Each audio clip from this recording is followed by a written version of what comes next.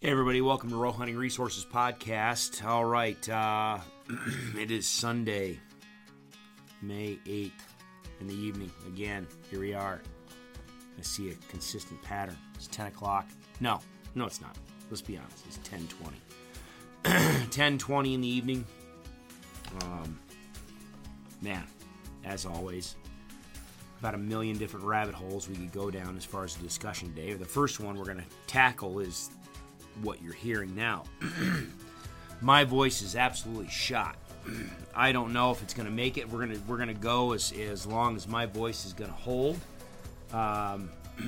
This was unexpected, but I kind of brought it on well, it's a symptom of what I've talked about in the past, and then some of what I've brought on myself. So those of you who've listened to me for a while now know that I got the vid when back in the early days when it first hit the shores of the United States, and man, I got the typical cough, the loss of smell, the fatigue, blah blah blah blah. All that was, standard.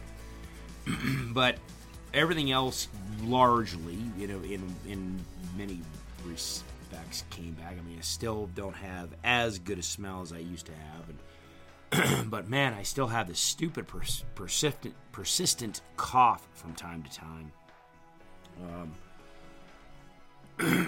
I'm just on a prophylactic dose of ivermectin, and that seems to help.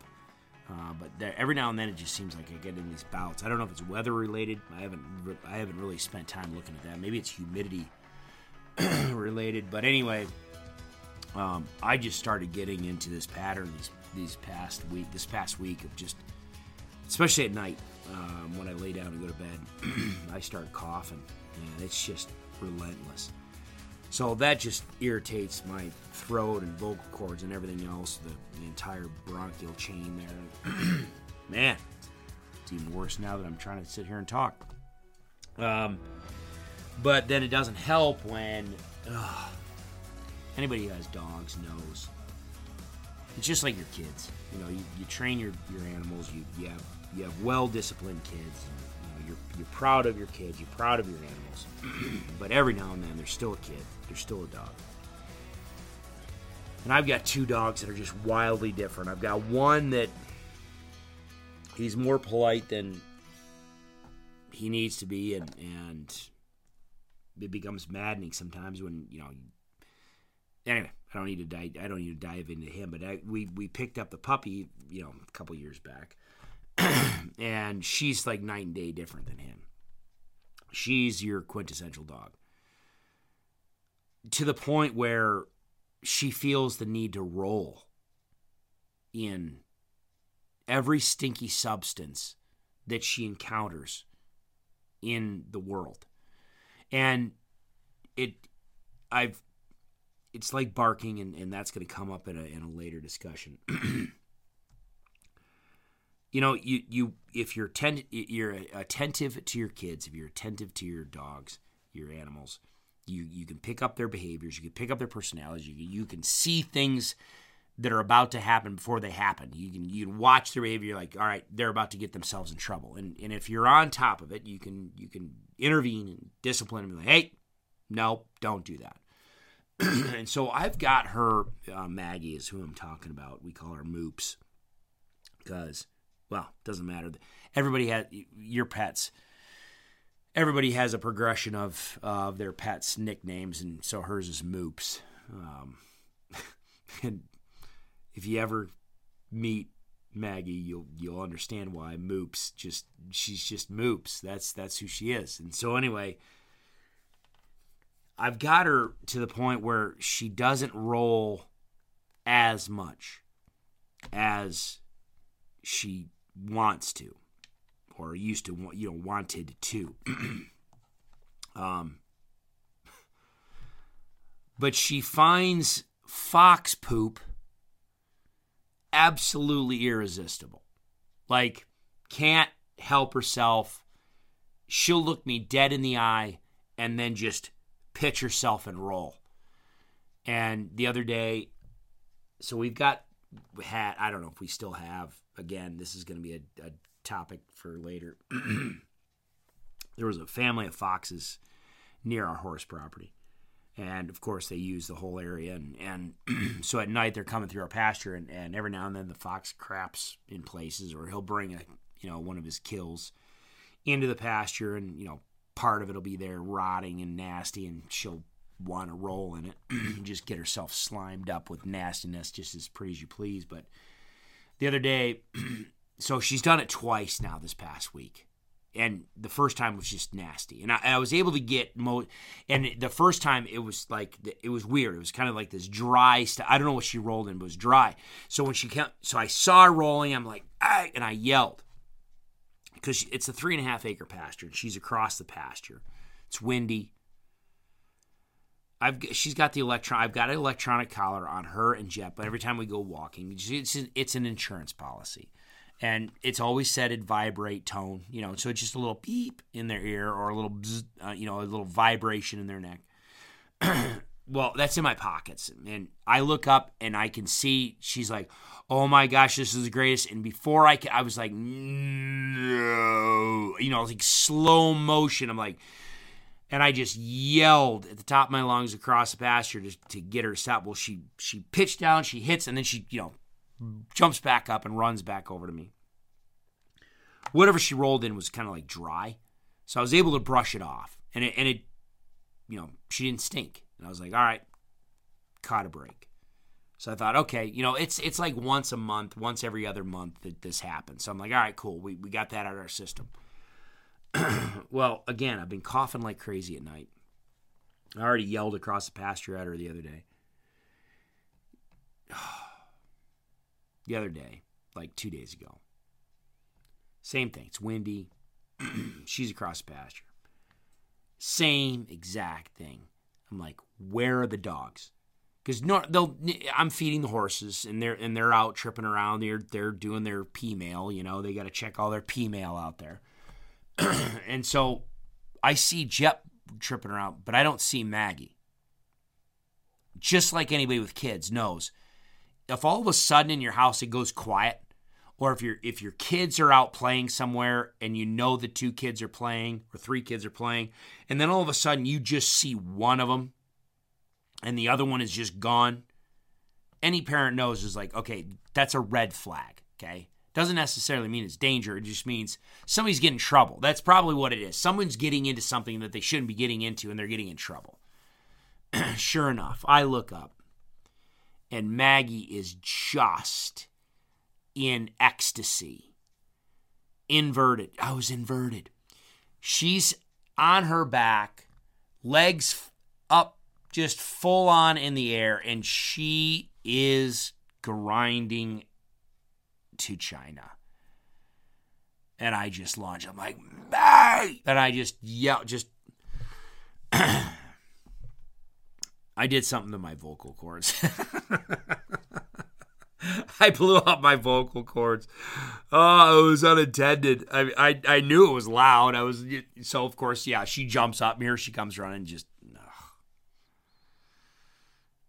anyway, so I yelled at her, stressed my vocal cords, and then my other dog. I don't know what it is this spring, but I mean, some of it. We completed the fence around our yard, and so the dogs can't lay where they used to lay. They used to lay out in the driveway. They used to lay out on the fringe edges of our property. Hell, Jep, every now and then I'd find him laying in the road, just sleeping, just so he could see everything.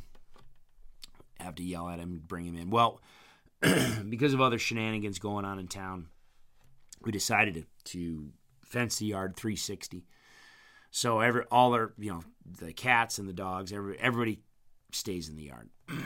And for some reason, Jep has taken it upon himself now. He has to dig himself a new bed, like every day.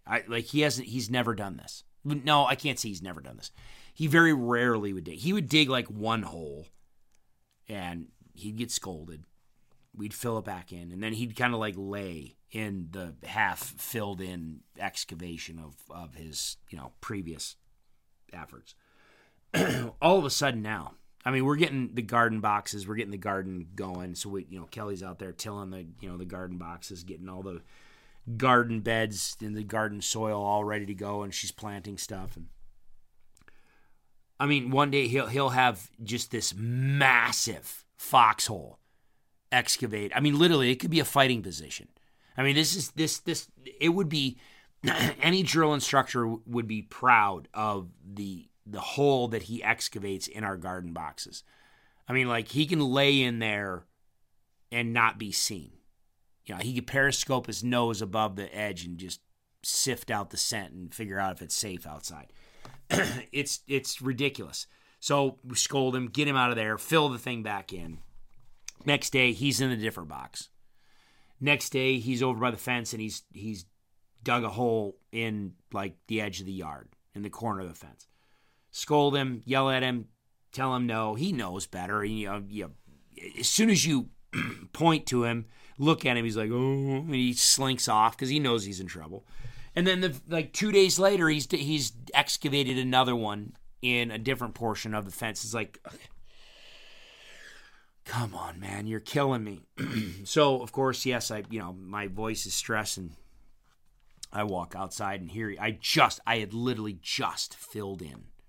Like, reclaimed, filled in the hole, got grass, but I mean, just like literally, here he is out there, just starting to test it. He's like, maybe I'll just, yeah, well, I yelled, and that was, I think, the final straw in my voice. Just totally foobarred my vocal cords. Luckily, I sacrificed my vocal cords for, like, nothing, because Maggie's still going to roll. Jep's still going to dig, but anyway, it is what it is. So it's like, and I know that I've foobarred my vocal cords because, like, it's been like 3 days now, like two or 3 days now. Usually it'll bounce back, no problem, but this one hasn't bounced back, so we'll see.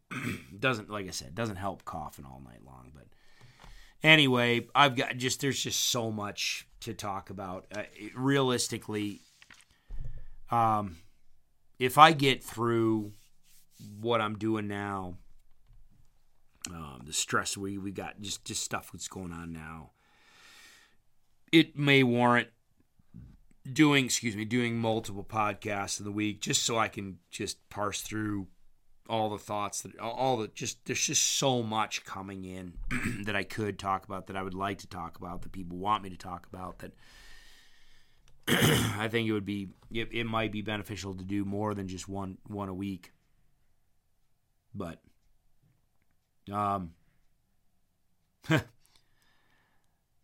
so all right, so let me take a very brief moment, because you might hear, I hope not, because I've got a good microphone. It's a directional microphone. I'm in the studio. It's well sound insulated, but I can hear some stuff that's going on outside. So if you hear some miscellaneous clunking and blunking and everything else outside, so like many small towns, little rural small towns, ours is one that has a feral cat problem.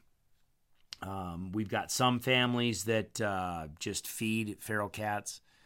You've got other cat families that want cats, but they just don't care. They just have zero consideration about spaying and neutering their cats, and they just let them run around and breed all over the place. You've got other people that have barn cats, or they've got too many cats, and then they decide, well, I know that lady likes the feral cats and feeds the feral cats, so I'm going to just trap these guys, or I'm going to trap this entire litter, and I'm just going to come over, I'm going to dump them over to her place or whatever. Again, they're not spayed or neutered or whatever, and you end up with a feral cat problem.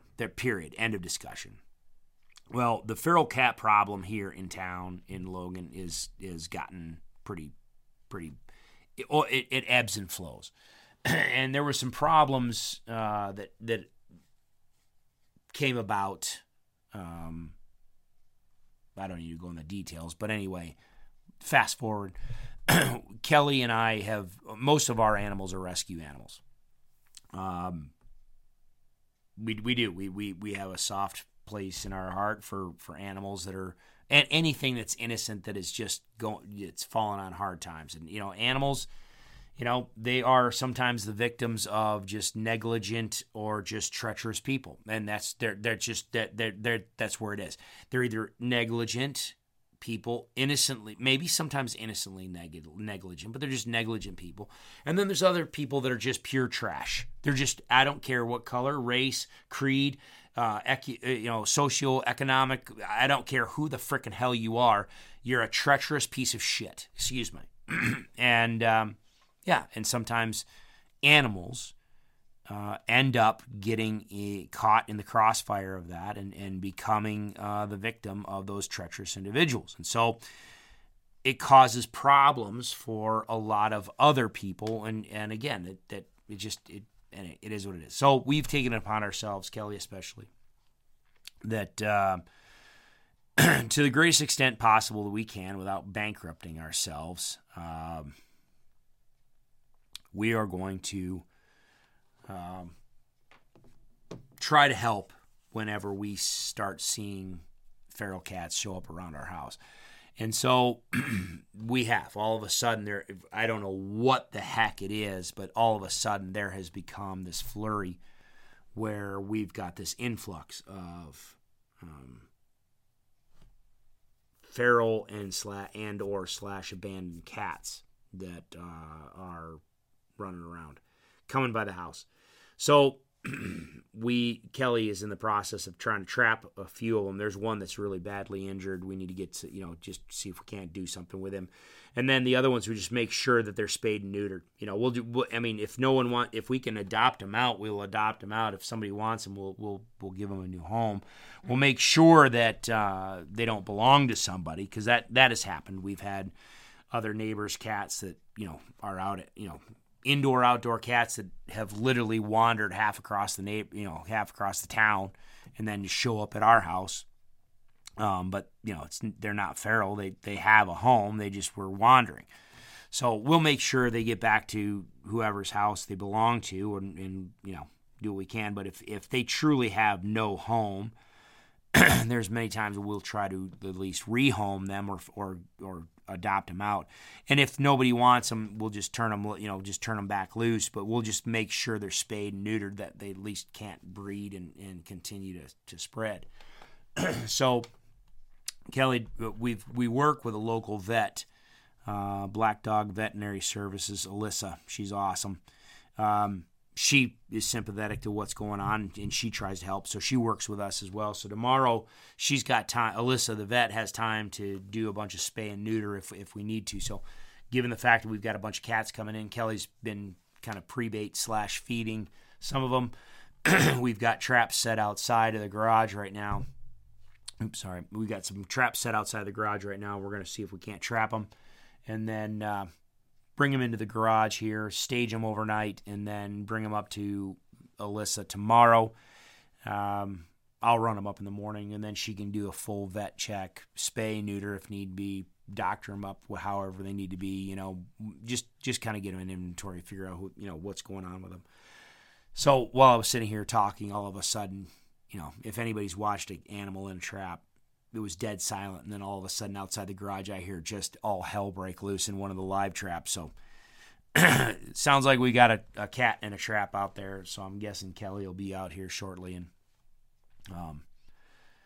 if you hear some activity in the garage, that's what it is, but no big deal.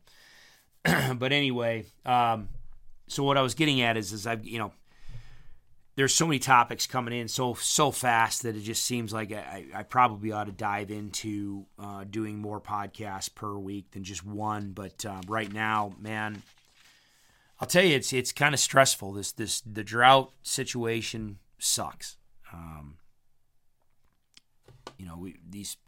So the first few years of what I'm doing out here on the landscape was just, the first several years was just letting things. I wasn't doing a lot of food plot management. I wasn't doing a lot of habitat management. I really wasn't doing a lot of any of that. I was just monitoring, getting control of access, just evaluating what we had for deer movement, deer activity, turkey movement, turkey activity, that type of stuff. Then started realizing that, we started seeing the crop rotation changes, so I started to do more of the food plot activity and some of the habitat stuff, and just to backfill some of the loss of winter wheat on the landscape and the high quality food that provides. I've talked about that. I will talk some more about that in the future. So I started doing a hell of a lot more food plots, and we started putting a lot of effort into basically making sure that our animals on our properties had resources 365, 24/7. So that ends up putting in a lot of work. And so so the prices of our hunts, we started off very, very, very, very stupidly cheap. And then we've built up, and now I think we're pretty competitive with what a lot of folks are charging. I still think we're even more competitive given the fact that, for our deer hunts, an archery hunt is a full 7 days, turkey hunt's 3 days. A rifle deer hunt, an archery deer hunt is a full 7 days. Our muzzleloader hunts, we don't do many of those, but our rifle hunts are a full 5 days, and they're very competitively priced. But even the price that we charge, there's a chunk of that gets split between the landowners and myself. But then there is a portion of that, a sizable portion of that is simply earmarked for habitat. It's earmarked for habitat improvements, food plots, maintenance, year-round management. So these past few years, we went from a stage of just maintaining what we had and just getting the people issue under control, building the clientele and the base of people that wanted to come out and hunt. Then we transitioned into, okay, we want to really, we know what needs to happen. We know what's going on. We want to increase and we want to grow. And so we pushed all in these past number of years, and really, I really have put a lot of time, effort, and money into growing, building the diversity that we have on our properties. That I truly believe that's why we have the critters that we have on our properties at the numbers and the diversity and the quality that we have, is because we've put in the work. But to see chronic wasting disease, to see predation, and then now to see the drought just cut us off at the knees, it just sucks, So here we are. We've built an incredible program, and you fall on hard times, and you've got two options. You can pull back and hold reserves for when times are good again, and then rock and roll back in. And that's not a bad strategy, basically pull back, go in survival mode, and wait for better times, and then you'll have more resources if you hold those resources and stockpile those resources for when you get better times, and you can just pour all in, and you can actually do more quicker with those resources that you've stockpiled. The flip side, though, is if you stop doing what you're doing and you're in a situation where you have drought or predation issues, whatever, the hole that you get yourself into can be sizable. To where if you stockpile the resources, are you actually getting? Are you having the ability to just throw your resources all in the ring again, and just come out smoking at just come out rocking at the other at the other side of it, or are those extra resources being used now just to dig yourself out of a deeper hole than had you just sucked it up, spent the time and money and effort to maintain through the hard times, to where when you do come out of those hard times and hit the good times, now your critters, now your habitat, now you've got a leg up because your condition, your overall environmental condition, if you will, is at a higher level. It's not unlike if you look at winter, for those that are in the West, looking at, winter body condition of elk and deer versus, or even the Midwest, or, anything like that, to where, do you let nature take its, take its course? And do you just let the population, if you got a real brutal winter, you got a lot of starvation, you got a lot of all sorts of other stuff going on, deep snow, crusted over, brutal temperatures, you're going to have some winter mortality. There's one school of thought that says, just let nature take its course. That the deer and elk that are going to perish they're going to perish. But when you get through it, some of them are going to survive. And those are the good, hardy genetics. Those are the ones that they were the healthiest animals to begin with. They were the animals that knew how to find the best resources on the landscape to give them the greatest amount of body fat going into the winter. So they were actually the better, the industrious mouse versus the, lazy mouse, or the grasshopper versus the ant type of parable. These animals were able to, find better habitat, exploit better habitat, move when they need. They were just a better functioning critter on the landscape, or else they just got flat lucky. And they were able to survive this onslaught of hardship, where some of the other animals, they were sloppy, they were in poor habitats, they were marginal, they had poorer health, they were older or whatever. Unlucky or whatever, but we whittled away the chaff. We just kind of blew away the chaff, and we were left with the good kernels of those critters that will survive and do well. And because they can survive, and when the good times hit, there's less animals on the landscape. They already know how to exploit really good resources, and so they just explode. And those genetics and that bloodline, if you will, and that maternal mentorship and instruction, if you will, and tutelage across that, juvenile's lifespan will teach them how to be that industrious mouse, if you will, and be better on the landscape in those hard years. So that's one argument. And then there's other people that say, no, shit happens. Even the best can find themselves knocked to their knees. And so maybe we do go out and supplementally feed, throw some alfalfa out there, or we go out and we deal, we work with scientists, and we work with feed stores, and we custom mix a good winter hardy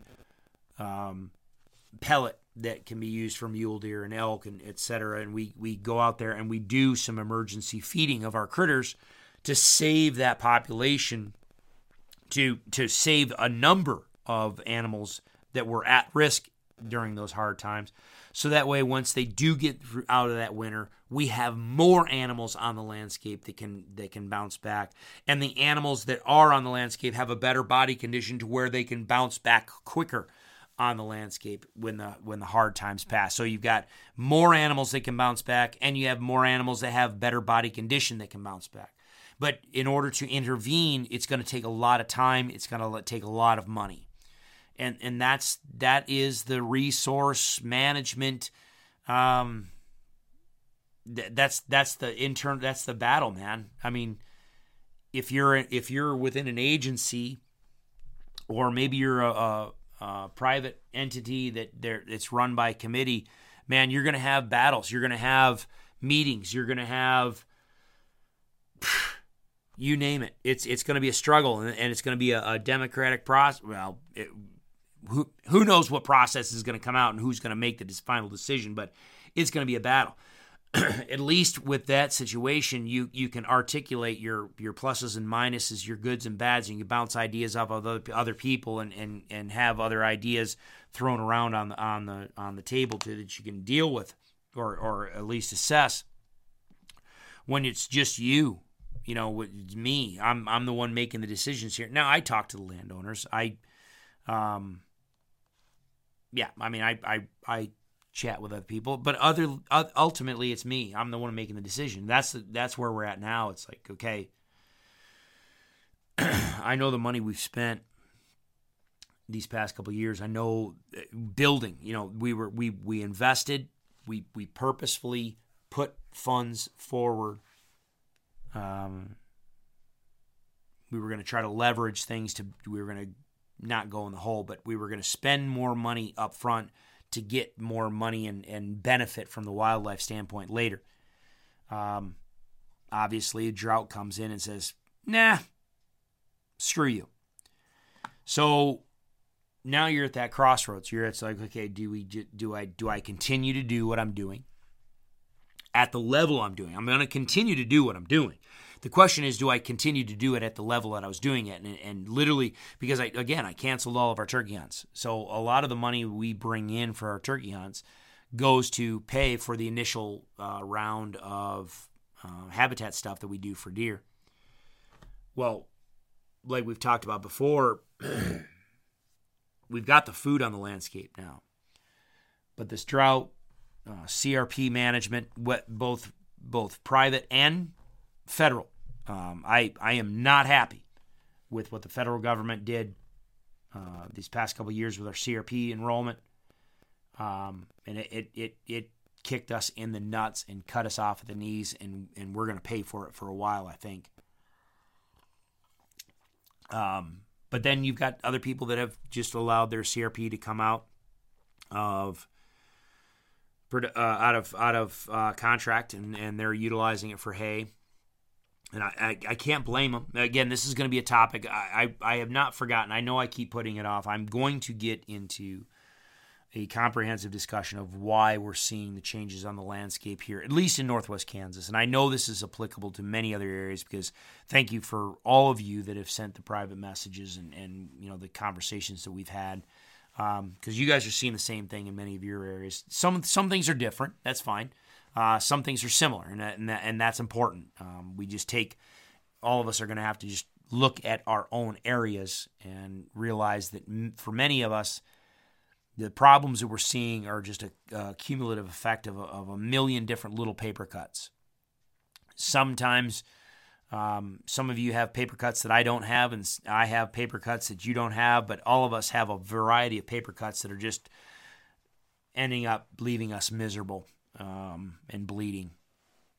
So I'll get into some details on that. But regardless, I had mentioned the fact that we have the food, but we've lost some of our cover, and I don't know if some of that cover's coming back anytime soon. And so now I'm faced with that decision of, do we continue to move forward in more deer-focused fashion and just let the turkeys do what the turkeys are going to do, or do I actually just completely flip 180 and go all in on turkey management and then let the deer do what the deer are going to do?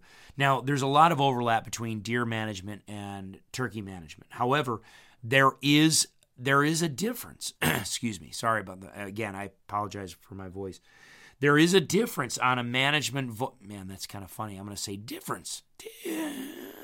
Difference. Anyway, there's a difference. There we go.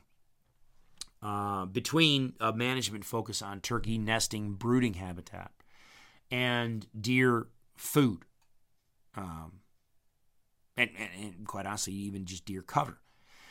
So, for me, I think I've settled on that's what we're going to do is because populations of turkeys can be wildly dynamic, given the right conditions. We can move the needle easier with turkeys, I think, than we can move the needle on our deer faced with the chronic wasting disease we have in Northwest Kansas. If you guys are ever contemplating a hunt in Northwest Kansas, Phillips County, Norton County, Decatur, all anywhere in the north,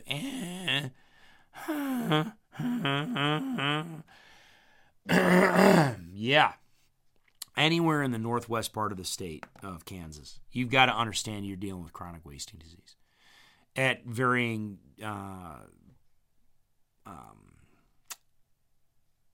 prevalence levels, anywhere from 30 to 40% to greater than 50%.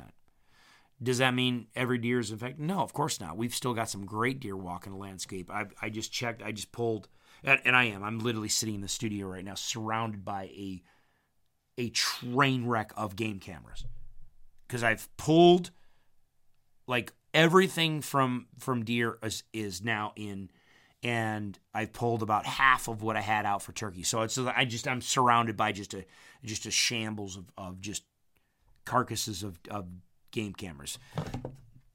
They're open. Battery packs are out. SD cards are out. It's just strewn around. But one of them I pulled. I went and clicked through, and yeah, sure enough, just a giant, probably a 160, 170 class buck survived from on one of our properties that didn't have a lot of activity last year. We harvested a really nice mid 150s buck off of there early, like in the first couple days of rifle season, and then I shut down the hunts on that property because I just wasn't seeing the overall level of deer activity in there that made me happy, give me a warm fuzzy. But sure enough, on the game camera, after the target buck was pulled out of there, man, this freaking giant rolled in, and we did, and this is I've talked about this before. The problem with stockpiling, and maybe this just hit me. So wow, this is a little rabbit hole I wasn't expecting to go down, but let's explore the little tunnel here for a minute. So, in the absence of chronic wasting disease, and I'm just gonna flat say it, I understand that some people are like, oh, it's not real, or it's scrapey, or it's we can have those discussions, okay? But the God's honest truth is that there is a disease that's wiping across whitetails, and it is causing a problem, okay? It is. It is. I don't care what you call it. I don't care what you classify it as. I don't care why, where, what. I don't care. What do we do about it? All right. That's the question. Okay. So when you're looking at, and yes, I have seen multiple animals in late stage chronic wasting disease body condition. I mean, Rocky Mountain National Park. Anybody that's followed me for a while knows that back in the early days of Row Hunting Resources and all our elk stuff, we were getting elk footage. I think this was back in 2011, if I remember right. It was pretty marked because we rolled into Rocky Mountain National Park, and there were some issues with chronic wasting disease back then even, and there was a brief focus and uptick on the research focus within the park on CWD in conjunction with the Colorado at the time, Colorado Division of Wildlife. In one day, we were driving through getting video footage, and here's this cow. I mean, she's clearly late stage, end of life, emaciated, head down, drooling, standing next to the creek, just completely disoriented. You could walk up to her and just push her over if you wanted. She was in bad condition. We called the park officials, said, hey, listen, this is what's going on. This is what you got over here. They're like, oh, thanks. Appreciate you letting us know. So we stayed there, and, 15, 20 minutes later, here comes the park officials, and they roll up, and they're like, oh, shit, yeah, she's bad. All right, thanks for letting us know. And we need to go ahead and take care of her, but we don't want public around. And we're like, yeah, we understand. And so we drive off, go a little bit, and here's the dull report of the shotgun, boom, back of the head. I don't think they did the back of the head, probably, spine or neck shot. Put her down, load her up, take her back so that they can necropsy her. They wrap up. Well, actually, no joke. I think we left. They were wrapping up, getting her loaded and everything else. We leave. We go back on our way trying to find some more elk that we can video. And it's not 30 minutes. Like, legitimately, it's not 30 minutes. And here's a second one. Head down, emaciated, drool just pouring out of her face. We call them back and we're like, hey, found another one. They're like, what? I'm like, yeah, we found another one. What do you mean? We took care of it. We're like, no. I understand. Just left those guys. I understand. There's a second one. Here it is. So sure enough, here come just this time it was just a pickup truck. They're like, what the hell? Of one guy, and they pull up. And they're like, you've got to be kidding me. I'm like, no, what? They're like, no, clearly, yeah, there she is, but we've never found them like this, like back to back to back. I'm like, well, I don't know what to tell you, but here you are. So we've seen elk, late-stage CWD, numerous whitetails, late-stage CWD. Hell, here in town, just west of town, I called the game warden twice on a deer that was clearly a buck that was clearly late-stage. And we've sent in two. I've sent in a bunch of samples, but we've gotten back. We got one buck that was a winter kill / coyote kill. I don't think he was a hunter harvest. We got one buck back that was CWD positive, and then the other buck that we got back, it came back negative, but it was more classified as inconclusive because the sample was degraded. It was just the brainstem had been in the, it's called the obex. So you got the spinal cord meets the base of the brainstem, and that little piece of brainstem that enters into the brain and the brain cavity called the obex. That's a hot spot for the prions to accumulate, and you can definitely tell the proteins from the CWD prions in that tissue. You can use the lymph nodes along the throat. For Kansas, they want those lymph nodes whenever possible, simply. And everybody's like, oh, no, you get a better result with the lymph nodes. Yes and no. The issue is with the lymph nodes, they're easier to get, they're easier to find, they're much more hardy, they last longer, and they're a more robust piece of tissue that you can handle, that will last longer, that the sample is better. Okay, the brainstem, the obex is awesome to test, because that if you get a fresh obex and it's in a good, if you pull a good sample of the full brainstem, that's money. It's just very fragile material, and it doesn't last long. So the buck that we found, and I sent in that, there was no lymph tissue to find after the coyotes got done with him. So I sent in what I could from the brainstem and the obex, and it was a degraded sample, so it came back negative, but inconclusive. I'm gonna hold out hope that he was not CWD positive, but man, he looked like a really healthy deer. I don't know why he died. He was one of our mature bucks that was here year after year after year, and we were really looking forward to getting a crack at him this year. Didn't happen, so we were kind of saying, okay, excellent, next year, and no, there it is. So anyway, yes, to those people that have contacted me, questioning CWD, I am not one of those people that thinks it's bullshit. I think it's legit. I don't care whether you call it a deer version of scrapie, or it's chronic wasting disease, or if you call it man-made, or if you call it, all those discussions we can have. But the fact is, it is real, and there's something going on, and it is fatal. So the difference in prevalence on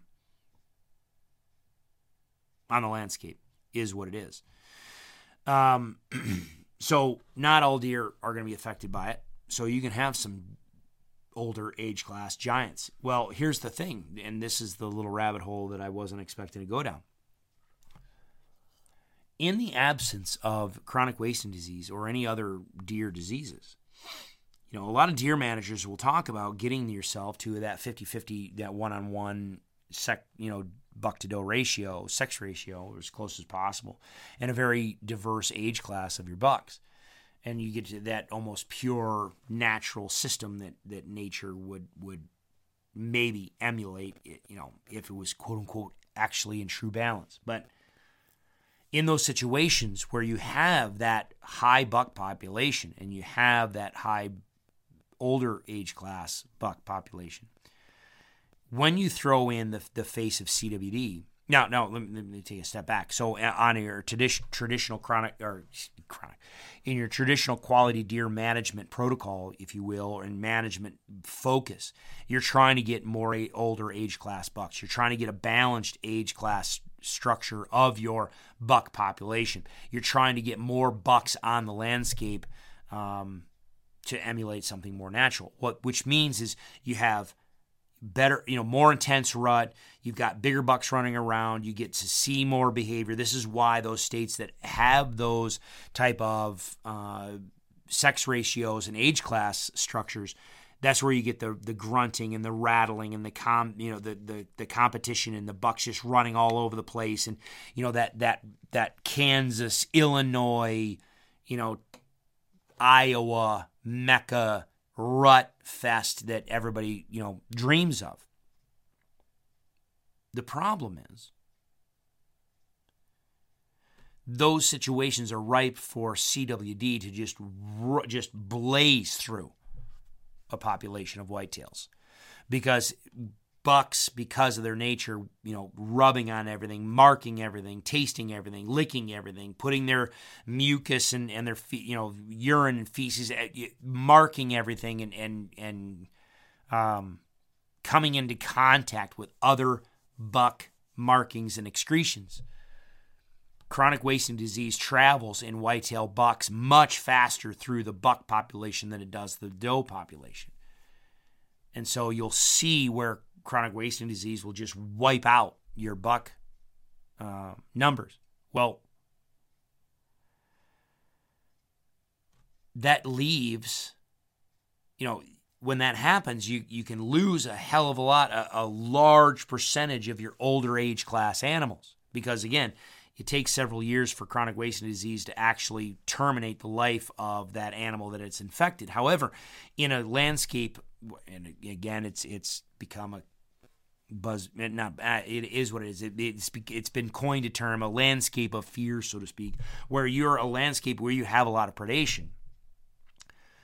Chronic wasting disease will manifest itself behaviorally in that animal, months to a year or more prior to that animal finally succumbing to the disease itself. So if a deer is just not firing on all cylinders, just cognitively, mentally, reaction time, a predator, coyotes are going to just knock the ever-living piss out of them. They're just going to take them down right then and there. And again, if you've listened to me, that was my management philosophy for why we did not do a lot of coyote management out here, because the state of Kansas has done nothing to do anything about chronic wasting disease as far as a mitigation and management type of deal. They've monitored-ish, but they've done nothing to do anything to even pretend to curtail it. In my opinion is they got their head in the sand, and they're literally simply... Again, this is purely my opinion. It seems as though we have senior leadership in the headshed of Kansas Department of Parks, Wildlife, and Tourism that simply want the state to continue to function, make money in non-resident sales, non-resident deer license sales, based on the reputation that Kansas has had in the past, and they're just riding it out until they can retire, because they don't want to make hard decisions on their watch. They just let me just get through these next couple of years to where I can retire with my full pension, and whatever happens, because clearly in the northwest part of the state, things are not, they're not all sunshine and lollipops. And they damn well know it. And they haven't done a damn thing about it. And we can have an absolute conversation about what I think ought to happen. And if anybody from Kansas Parks and Wildlife wants to come on and have an honest conversation, I'm all for it. Absolutely. Hell yeah. I don't give a shit whether I'm stupidly batshit crazy wrong and someone wants to come in here and just absolutely eviscerate me and drag me through my own feces and just grind me into the mud and show me I'm an incompetent boob. Okay, fine. Come on. I just want the truth. But you better be willing to answer some questions, because I'm going to have some. But anyway, so back to the rabbit hole exploration of this rabbit hole. In the face of chronic wasting disease, again, you're not going to have all of your buck population affected by it. But you're going to have a much reduced buck population. That leaves more resources on the landscape for those individuals that do survive, that are healthy. So we might, where in the past, some of our fields, I remember a good friend of mine, a couple of friends of mine came out, friends of mine came out for the late doe season. That's another thing that I've shut down. We are no longer doing our January doe management season. The numbers just aren't here. We're gonna err on the side of caution and shut that down for a couple years. But in the previous years, goodness gracious, we'd have 150 to 170 deer in a. And we're not feeding. We're not running bait piles. We're not doing this. They love this field. It was corn that year, and they piled in like they love the way the river bottom is, the way the terrain is, and the way the agriculture positions itself. The bedding area is perfect. The transition between the bedding and the feed is absolutely perfect from a defense standpoint, so that animals can scent check that field before they even ever step out of the river bottom. So everybody just piles in there. And literally you'd have 150 to 170 deer out in that field, and 50% of them were bucks. To where in January, my friends came out. One of them came out with his daughter to get her first deer. They were literally surrounded. I mean, literally deer are bedding around the ground blind in the middle of the field, in the middle of the afternoon. And it was difficult to get a good shot on a mature doe, because there were so many button bucks, spikes, and young bucks, and there were so many bucks that you had to be careful and whittle through and make sure, yes, that's a doe, and can I get a clean shot without having interference with a buck in front of her, or more importantly, having bucks lined up behind her to where she's got to be clear before I make most people are doing it with a rifle at that time of year. So it was awesome to see that many bucks piled in on the landscape. But then there we are. You're a CWD, hot zone. Now we're not going to have that. However, the deer we do have survive are going to have a hell of a lot more resources available to them, to where I'm excited to see just exactly what ends up happening. Like I said, last year we killed 2 bucks that were 3.5 years old. They were mid 150s. Now, it's not that I want to kill a 150 buck that's 3.5 years old, but the fact that you got a 3.5-year-old that's 150 inches is phenomenal. And if you're sitting there with CWD and you go, well, okay, 3 years old might be an older age class deer, because 4 and 5 years old they're gonna probably succumb to coyote predation because they're infected. Any deer that does survive that 4, 5, 6 years of age or older, like the 8.5-year-old buck that I was after this past year, they're just giants. And that's what I saw on the game camera. I mean, he was busted to bits, which sucked. Again, that is indicative to dry conditions. Sometimes when it gets really dry, antlers have a tendency to get brittle. A lot of people that I respect down in Arizona saw that and have seen that over year after year. Dry years versus wet years on elk antlers, especially when we're talking about late season hunts. When you get into those late November, December type hunts where your late season elk hunts, those dry years, so much breakage happens that it's difficult to find a bull that even has intact headgear at all, let alone a nice, clean 6 or something like that. But anyway, so the hell did I get on? Oh, so I tell you all that to tell you this. with chronic wasting disease on the landscape, and we know that it is, and it's going to cause challenges on our deer recruitment. Not recruitment. It's going to have impacts on our ability to stockpile older age class animals. There you go. That's the best way to put it. What I'm going to look at is, okay, then we need to really focus on how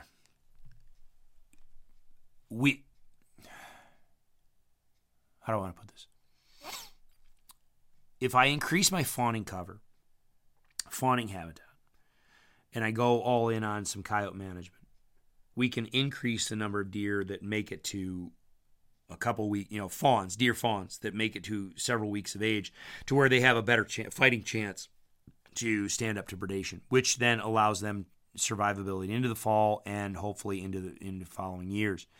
But you're still dealing with, 1 or 2 fawns per doe that you're bringing into, you're recruiting into that population, versus you go in on turkey, nest cover, brood cover. That type of cover also translates into really good fawning cover.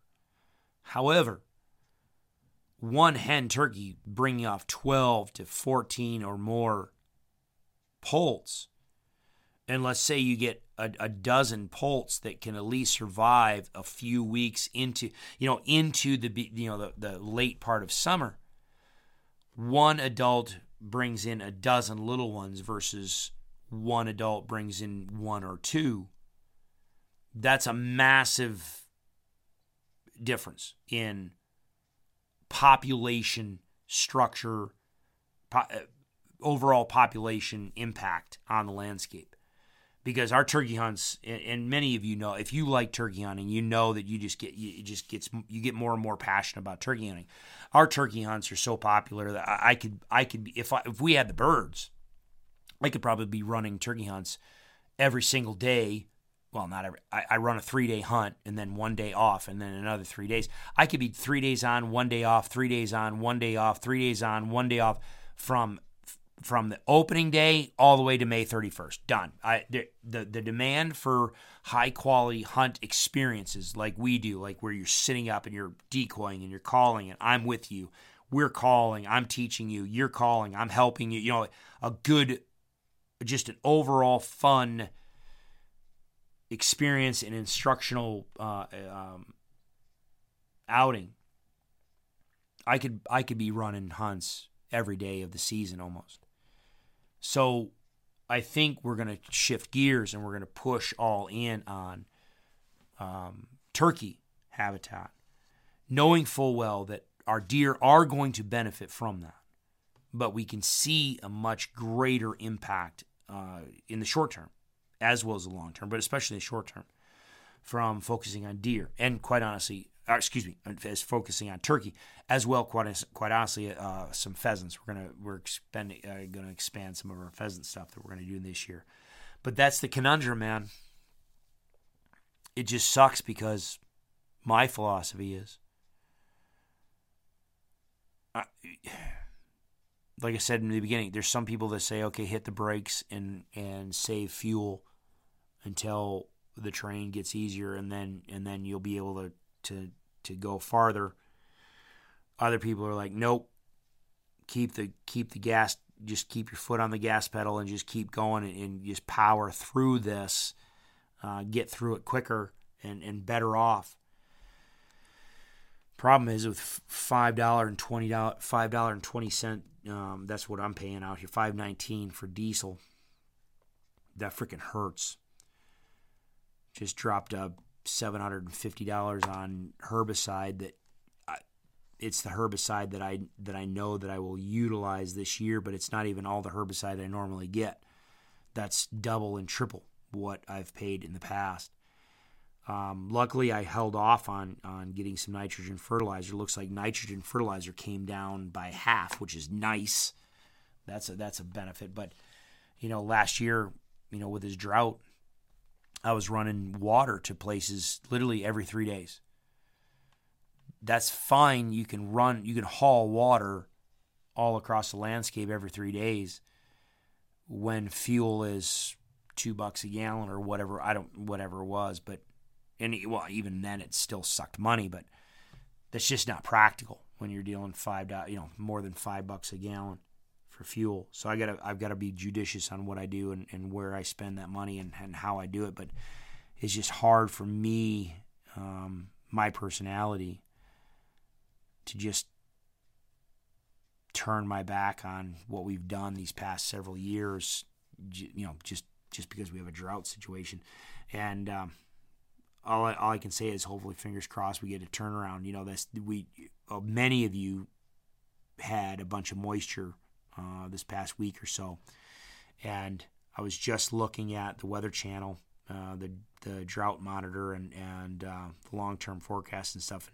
Yeah, so for us, we bumped up to extreme drought. We're still in an extreme drought.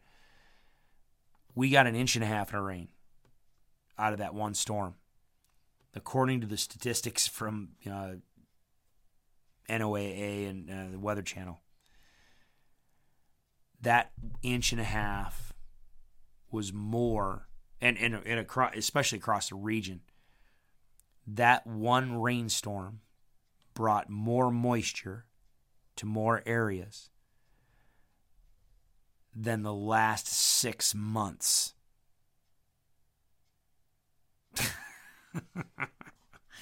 That's brutal. And I can tell you right now that the places so that rainstorm did fill a bunch of the terraces, and there's water on the landscape. But I'll tell you, in the places that's dry, yep, the deer are the turkeys, bobcats, coyotes, raccoons, goshawks, or not goshawks, Cooper's hawks. The amount of wildlife that are pounding the wildlife water is just, it's insane. It's insane. So I gotta come up with a better solution for running water in some of these places. But anyway, it's just tough. It's just stressful because you look at these past couple of years, I've gotten my protocol, my pattern, my routine, if you will, down pretty pat as far as what I'm doing, when I'm doing it, how I'm doing it. And now I find myself days on end just sitting there, just pulling my hair out, going, okay, now what? How do we shift gears, go in a different? I want to end up in the same place, but I have to shift gears, retool, and approach that. I have to find a completely new route to get there, and I need to do it in short order because this has been a windy spring. And I was just talking to a buddy of mine that does lawns. Just because it's windy, it's been just a brutal windy spring, and it's been up until the storm, it's been dry. Well, if you're trying to spray weeds and you're trying to prep stuff and try to control some of the problematic vegetation that will overtake your food plots and your habitat stuff, you need vegetation actively growing. So you need some soil moisture in there so the plant is active, that weed is actively growing or that grass is actively growing. So when you do spray it, it uptakes that herbicide very efficiently and it gets a good kill. And then to not waste material and to not cause secondary environmental issues and to follow the label on the herbicide, it has to be, you've got to have somewhat relatively calm winds. You can't have brutal winds because you can't spray in blustery, gusty, high winds. Well, that's and for plant growth, you like to have some nice warm temperatures. Well, we've had brutal wind, colder than normal maybe temperatures, and brutal dry to where the plants are not transpiring, growing as vigorously as you would like for herbicide uptake. So whether you're talking about me and small, yeah, there we go. Whether you're talking about me and what I'm working on, or whether you're talking about large-scale agricultural operations, no one's been able to spray. Well, cheatgrass doesn't care. Kochia doesn't care. Hemp doesn't care. It's just going to grow. It's just going to keep growing. And we've gotten to the point now where a couple of them, you saw on Instagram, I posted some of those. There's some places where I really, really, really, really wanted to get some control of the cheatgrass in some of these places, and that is just probably not going to happen. Just have not been able to spray. It's been dry to where the cheatgrass has responded by setting flower, going to flower early, meaning the window in which I had time to spray it has been shortened. I've missed it, and now if I try to go and spray it, it's pointless. I'll kill the plant, but it'll still go to seed, and some of the seed will still be viable. I've got several properties where I need to try to get in there and kill some of the weeds just so I can get in there and plant. It's not that the weeds are overly bad now, but they're at the stage where if I don't spray them now, this year, they're going to be they're going to explode. And then for next year, holy frickin' hell, it's going to be really ugly. So again, there you go. Do you defer a year, let things turn to shit, and then you just have to deal with a bigger pile of shit next year and hope things are better? Or do you just slug through, spend the money and time and effort to minimize the shit this year so you don't have as much shit to deal with next year? Given the fact the way things are politically, given the things, just general nature of what's going on, I don't see any long-term optimism for anything to turn around with fuel prices, herbicide prices, fertilizer prices. The drought forecast now shows us going into long-term drought all the way into the end of August. So I think you suck it up and you spend the money to maintain. You just be smarter about it, but you got to spend the money to maintain. Well, that's kind of hard to justify to spouses and to other people when you've already spent a chunk of change these past couple of years building, with the promise that, it'll be better. I'm going to spend the money now because it's an investment later. Well, yeah, we'll see. So anyway, that's what I've been spending these past weeks on just every day that's even some semblance of calm. Tomorrow might be that way to where I know it's going to be a late night for me tonight, and I'm just going to get up Krakow in the morning and just see if I can get some stuff sprayed.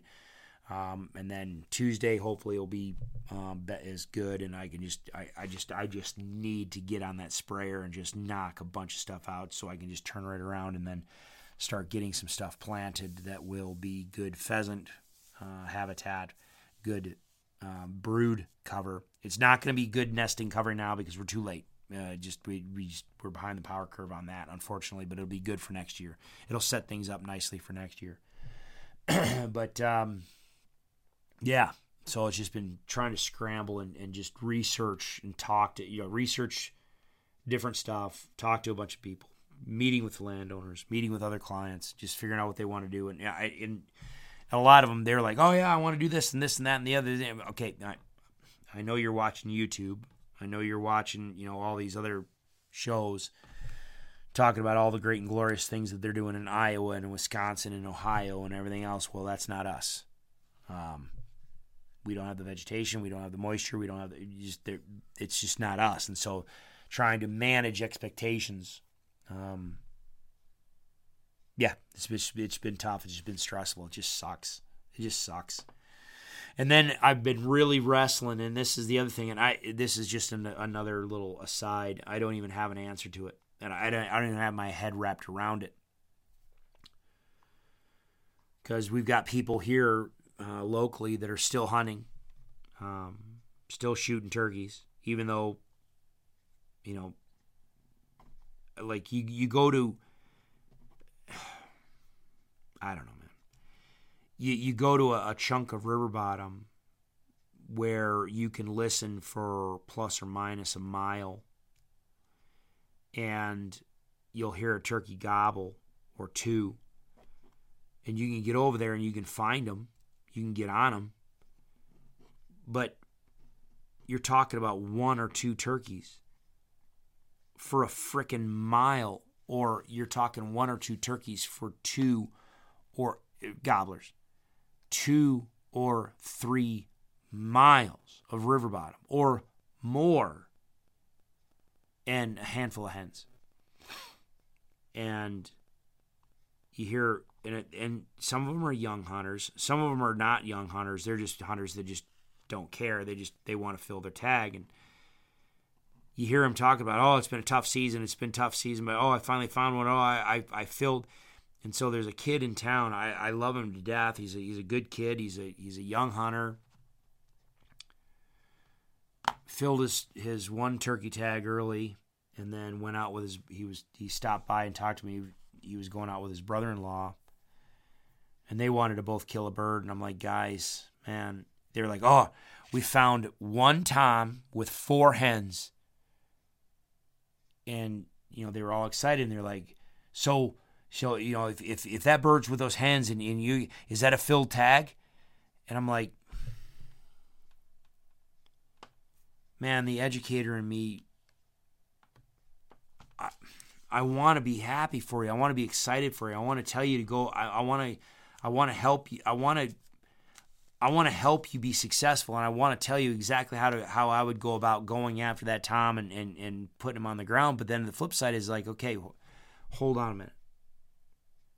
Let's revisit what you just said. This kid has got a chunk of ground that he can hunt.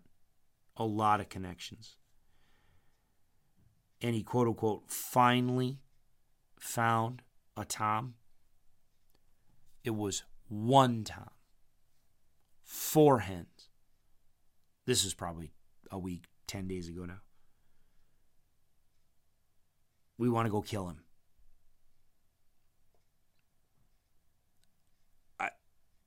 I tell people all the time, I have truthful Tourette's. That I can't lie. I can't be a criminal. I could never be a criminal if I ever wanted to, because I can't lie.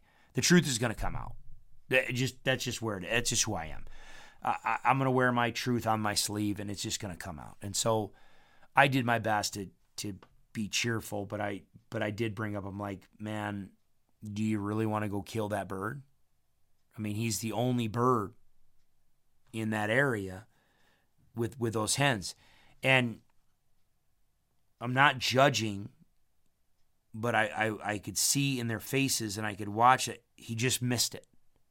He's like, oh, yeah. We put a lot of work, and we finally found him. We think we can get him.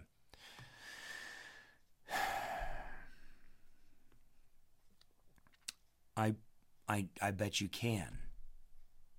The question is, should you? Should you?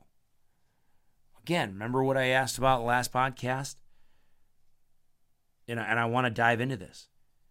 Is hunting conservation? Is it? Or is conservation partially paid for by hunting? Those two are not the same. And so, and we can talk about this here in a minute. I'm going to dive into one of the topics I wanted to talk about today. There's a lot of people that just want to fill a tag, and it's hard, man. It's so freaking hard for me, because I'm the guy that wants people to be successful. I'm the guy that wants to help them get that grip and grin. But at this point, I can't be that guy. I've got to be the guy that says, how about we not shoot him in the face? How about we be a little bit more focused on the long term? Anyway, I don't know. It just sucked. It was just, I don't know. I'm watching social media, and I'm seeing these people hunting all now. Granted, now let me just clarify. I understand. I have there are folks of you that are living across this United States listening to me. Not all areas are created equal. Some of your areas have great numbers of turkeys. there's no issue. You've got piles of birds on you, and that's great. A secondary rabbit hole that I'm not going to go down now is whether or not you're living in the good old days now, and maybe pay attention to what's going on the rest of the United States, and then take note that might be headed your way. So be judicious on what you kill now and start paying attention to what your habitat is doing now. Western Nebraska, some of the Dakota, some of these places where I'm seeing pictures of, we got birds running around everywhere. Okay, that's good for you, man. Awesome. I'm so freaking happy for you. At this point, I'm jealous of you. Do not sit there and with your hubris and sit there and say, look how great we are. We still have the birds, and you do nothing, given the fact that everywhere across the southeast, the east, southeast, and now through the Midwest, you see this wave of turkey reductions. Pay attention to what's going on around you to make sure that it's just that steamroller isn't headed your way. You might be living fat and high and just loving life now, but the steamroller is headed your way. What barricades are you putting in place for your area, for your state, to stop that steamroller? That's the question. Because some of us have been hit by it, and I don't think, some of us are just now getting hit by it, haven't even seen the real full ramifications of it. You see social media and the focus, and again, I'll dive into some of this here in a second, but I don't know. It just sucks. It just sucks because we keep seeing on social media so many different people beating the drum of hunting is conservation, hunting is conservation, hunting is conservation, hashtag public landowner, how great hunting is and how important hunting is and how great we are as hunters, and we are on our moral high horse in this pedestal because we can stand on the pedestal of the North American model of wildlife conservation, and we can exalt our moral superiority. Meanwhile,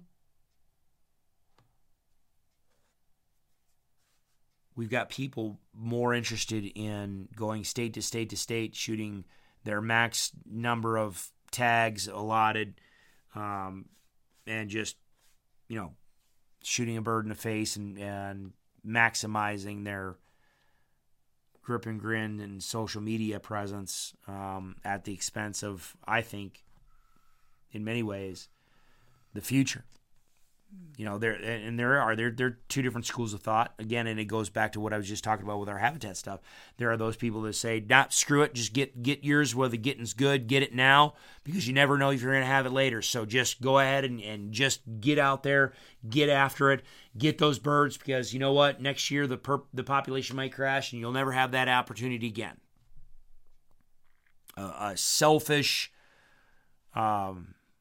A selfishly oriented worldview on turkey management.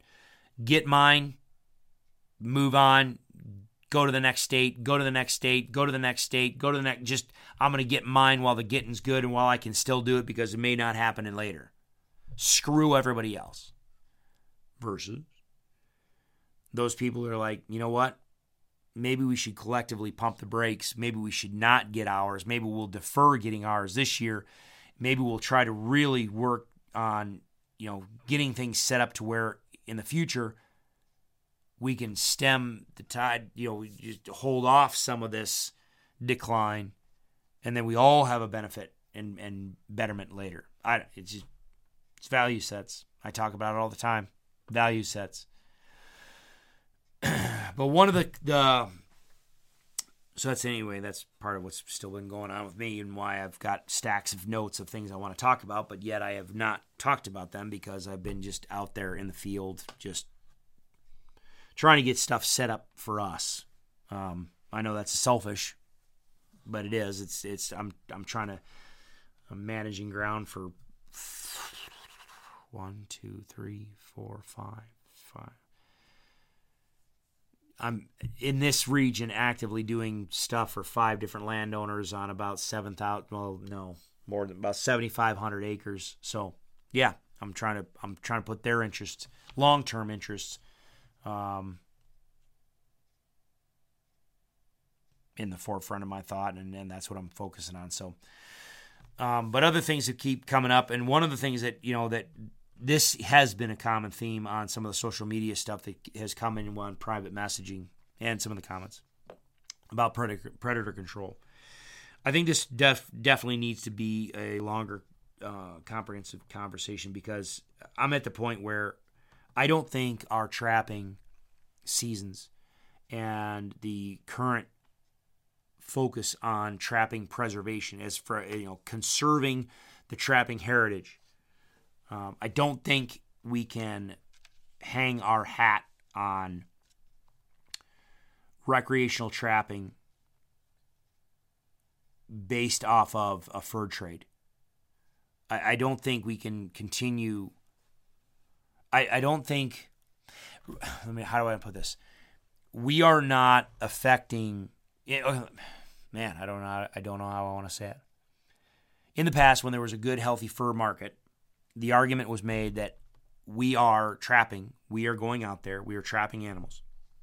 There's a market for it, so we can sell that and we can pay for our efforts and we can make a little money, and it incentivizes us going out there on the landscape and trapping various predators and mesopredators, whether we're talking muskrats, beavers, opossums, skunks, raccoons, coyotes, fox, bobcats, all of the above. The argument was trapping is beneficial on the landscape because we're managing those populations. We're helping balance those predator populations and those other fur bearer populations so that they are within balance with nature, with the carrying capacity of the landscape. Oh, I gotta stand up. Hold on. All of the normal sound bites for wildlife conservation, population management, balancing, carrying capacity. We could talk about fur trade, blah blah blah. All the typical sound bites for the North American model of wildlife conservation. We don't have that anymore. We don't have a fur trade hardly anymore. As far as I know, the only people that are making money on it they've got private contacts, and it doesn't matter. I will make some phone calls and we'll have a conversation with people who are still heavily involved with the commercial fur trade. But it is not what it used to be, period. The number of people that are out there recreationally trapping in the fall and the winter has dropped precipitously. I would think we've got to be down now probably what? I mean, honestly, I'm not being hyperbolic. What are we, single digits from what we used to be as far as the number of people trapping on the landscape these days during fall and winter? How many animals are we actually, how many predators, how many mesopredators, how many fur bearers are we actually taking off the landscape during the typical fur bearer season? Fall, winter, into late winter, when the fur is at its peak or its prime. Again, that was the justification that why we could go and we could trap these critters, because we were harvesting the fur. That's why it's fur harvester season, fur bearer licenses. We're not doing that anymore. And so in many areas, our predator populations are going through the roof. They, in my argument, my opinion, I can make the argument, they are out of balance with long-term sustainable wildlife population, wildlife conservation, if we want healthy, robust populations of various critters across the landscape. I think an argument could be made that they do absolutely need to be managed. I mean, if we're going to talk about managing deer and elk and moose because we don't want deer, elk, and moose to overconsume the resources, the forage resources on the landscape that will then become detrimental to other species. We ought to be able to have an honest conversation about the fact that if we are not managing predator populations so that they do not overconsume their habitat. What is their habitat? And in this case, I'm not talking about cover management. I'm not talking about the landscape in which what is their resource? What's their limiting factor? In many cases, is prey base. This is the argument I made with hunters and our carrying capacity. Our carrying capacity is the critters we actually go out and hunt. It's not the national forest. It's not the public lands that we hunt in. No, we've got plenty of ground that we could hunt, and we can, I know the organizations want to argue me with that, but bottom line is there's a hell of a lot of public land acres out there that don't hold critters for shit. So critters, huntable game species, in my argument, are our hunters carrying that's our habitat, and we have a carrying capacity based on the number. The hunting public has a carrying capacity based on the number of critters that are on the landscape that can support those hunters, both literally and figuratively. I see the same thing with predators, and their population limiting factor is the prey base that they are relying upon. If the predators are out of balance of that prey base, then it's an long-term unsustainable situation. If we value hunting as a valuable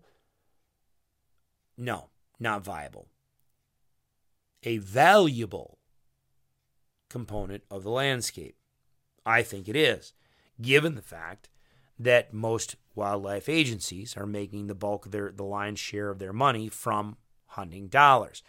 I am one of those people that are critical of many state wildlife agencies in the fact that they are not spending enough money to grow critters to legitimately cater to hunters, then I think they should.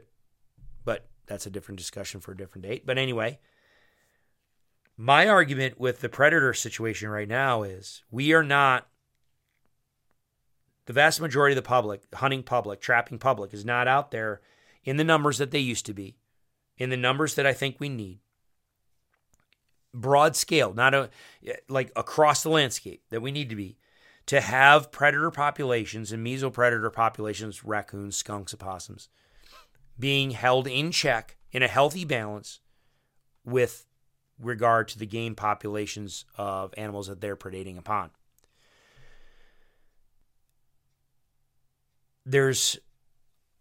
I mentioned before about South Dakota. South Dakota enacted that bounty on nest predators. They have a spring nesting or a spring trapping season to benefit nest predators. Now, I got some great feedback from you guys, and man, I appreciate it. So always, if you think you have a valid comment, send it my way. Just direct message me on Instagram.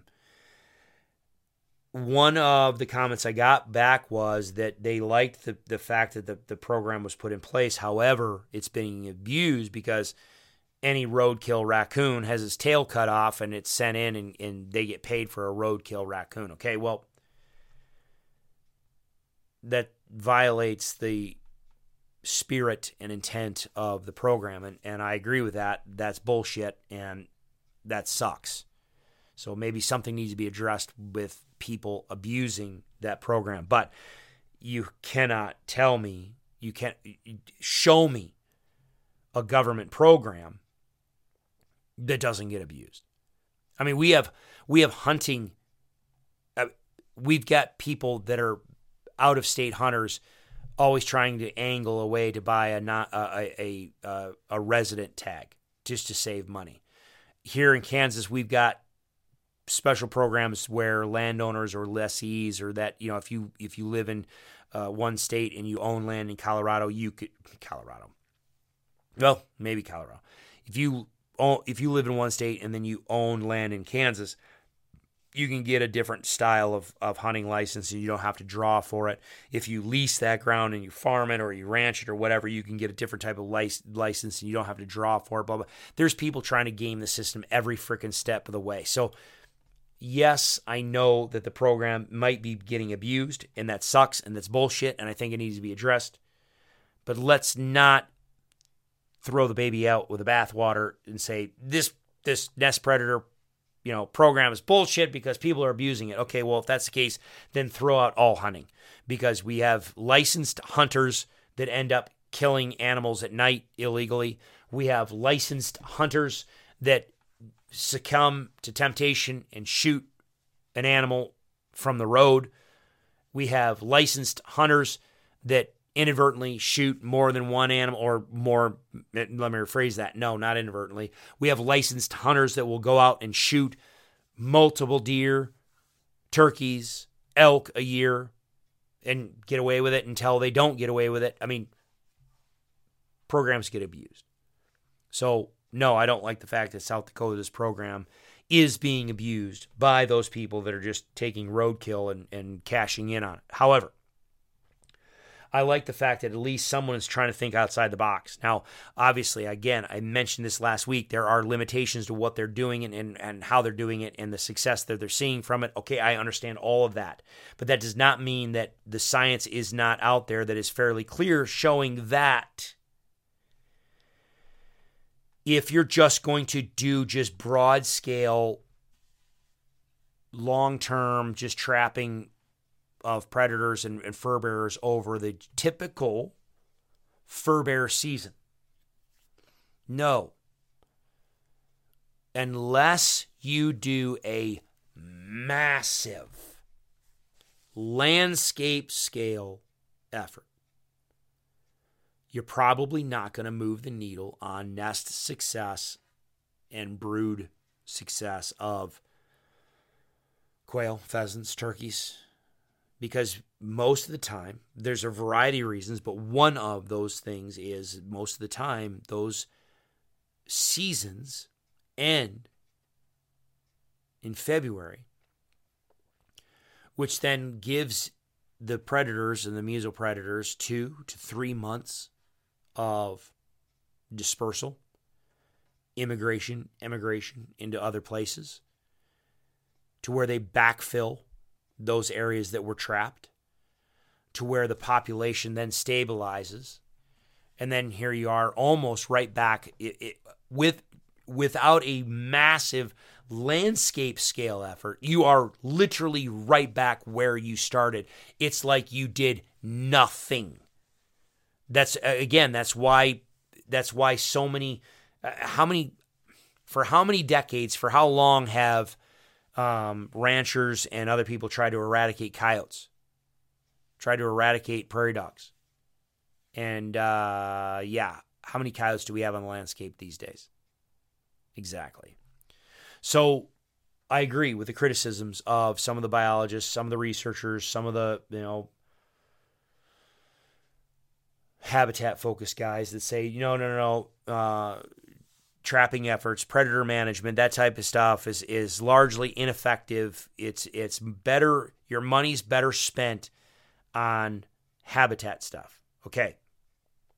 Technically, yes, probably so. However, not all areas are created equal. Not everybody has the ability to do broad-scale habitat work. Some landscapes, like ours, for instance, do not lend themselves to large-scale habitat work. And you going in on a 5-acre chunk, this is what I'm wrestling with right now. Me going in on a 5-acre chunk or a 10-acre chunk or a little bit here and there, okay, I can affect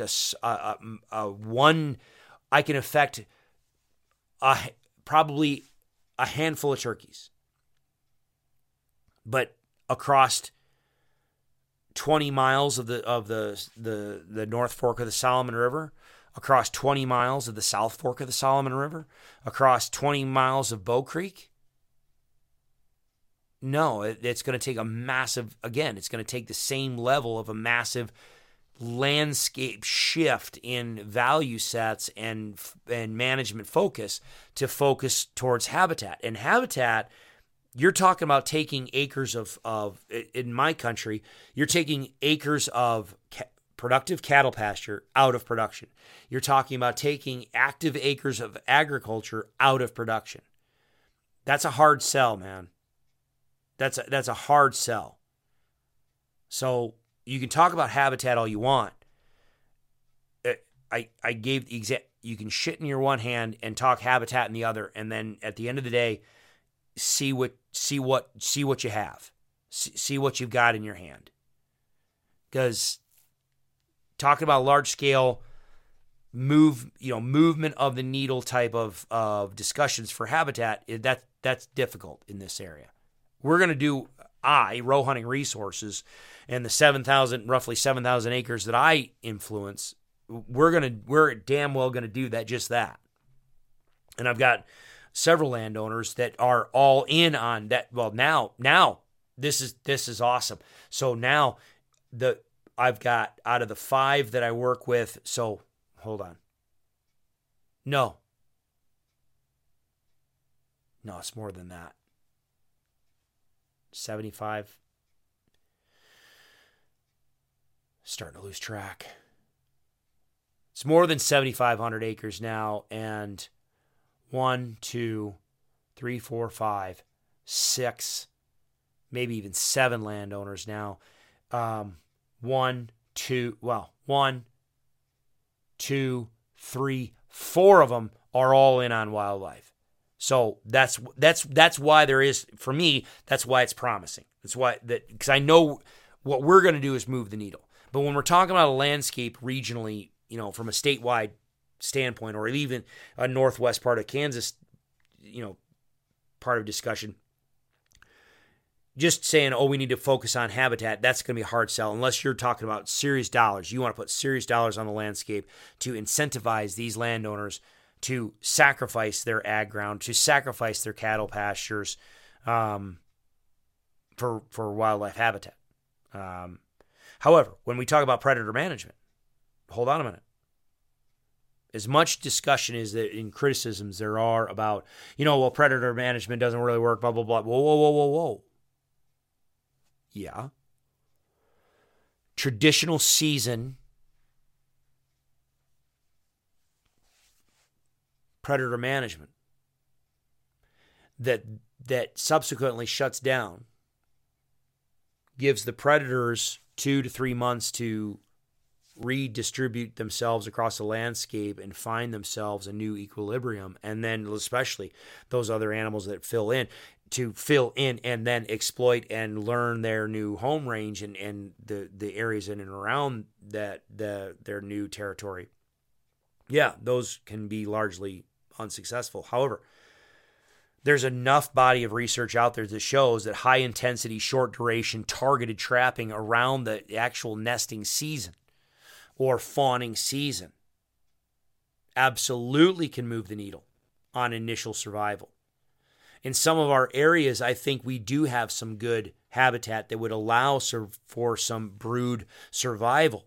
If they just caught a frickin' break, it didn't have to deal with the onslaught of bobcats, coons, coyotes, skunks, possums, and everything else out there that wants to eat any little thing. I mean, quite honestly, a couple of the spots that I've got now, the Cooper's hawks, the population of Cooper's hawks we have out here now is absolutely incredible.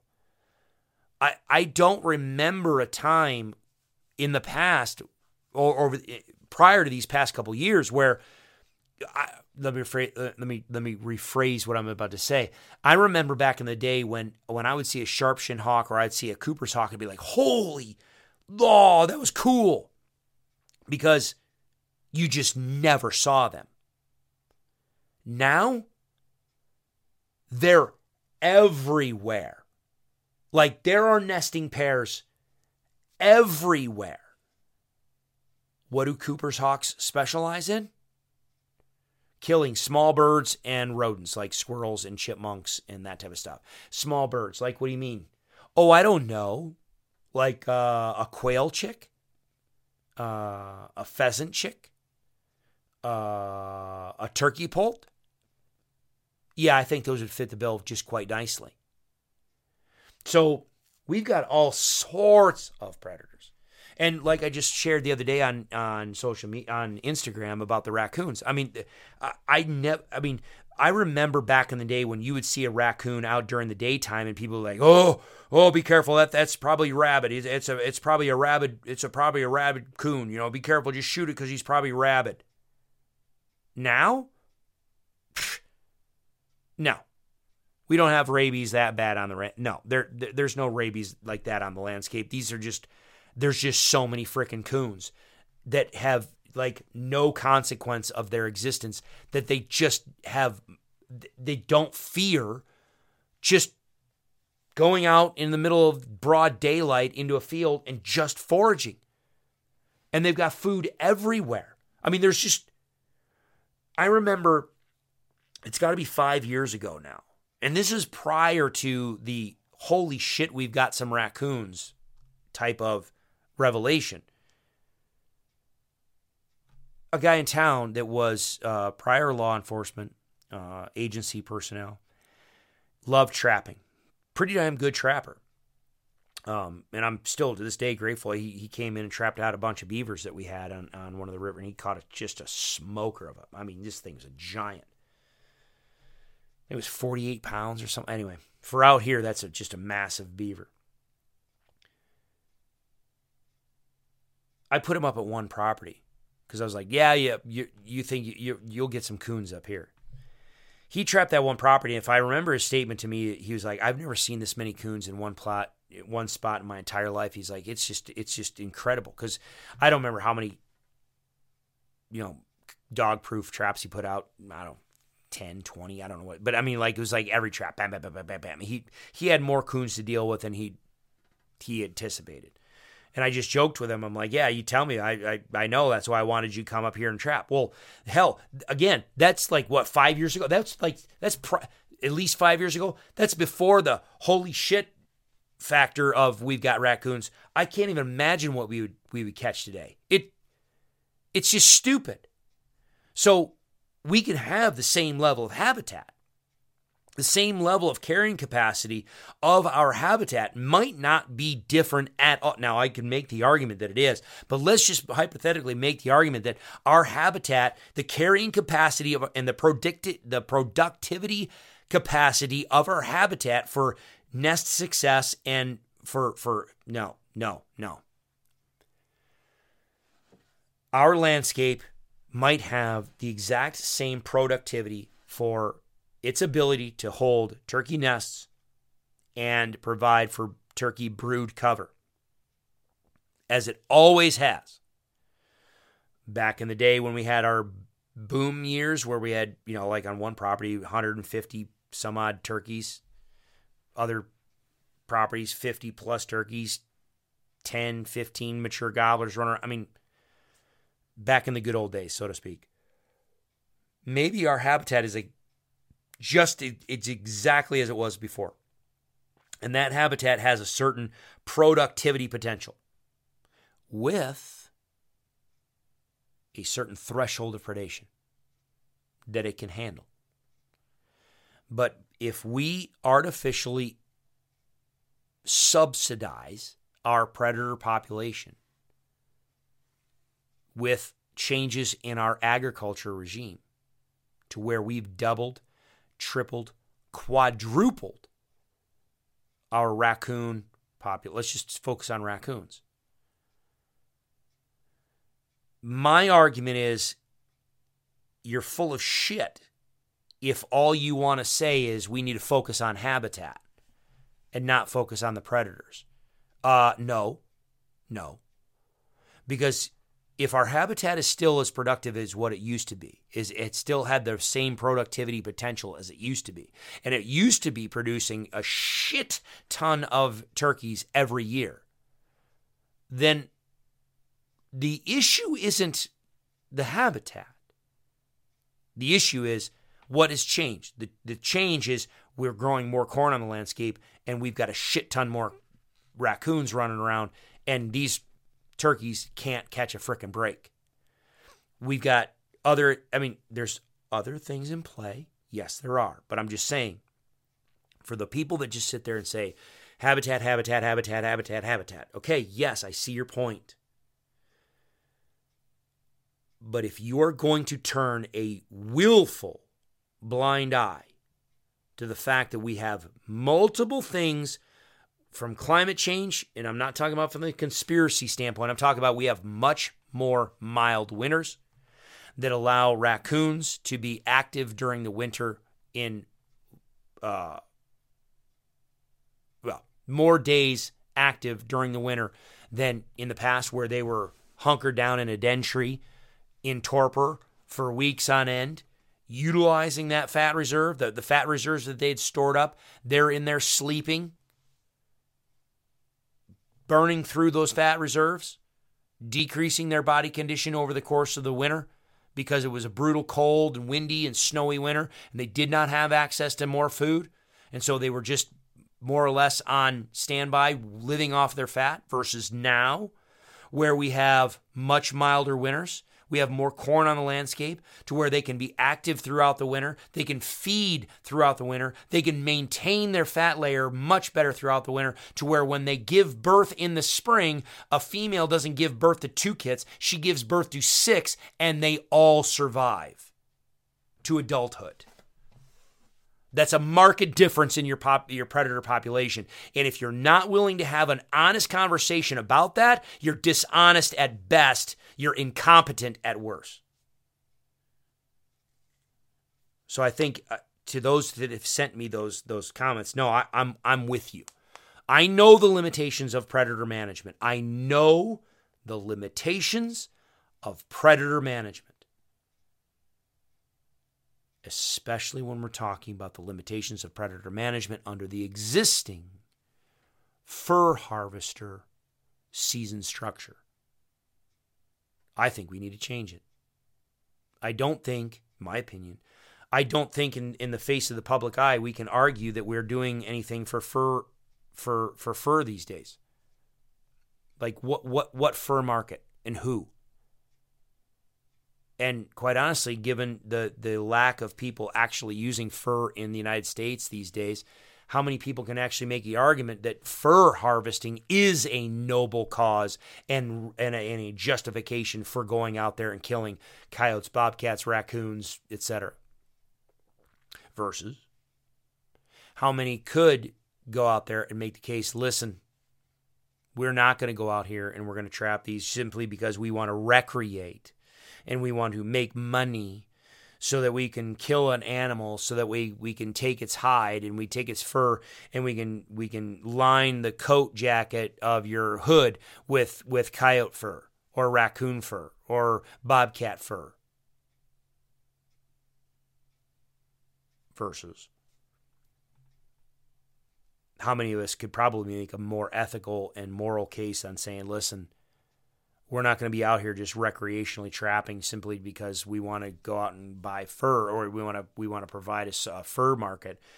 We're going to go out there and trap on the landscape, and we're going to manage fur bearers because they are detrimentally impacting the deer population, coyotes. They're detrimentally impacting the turkey population, coyotes, bobcats, raccoons, skunks, possums, etc.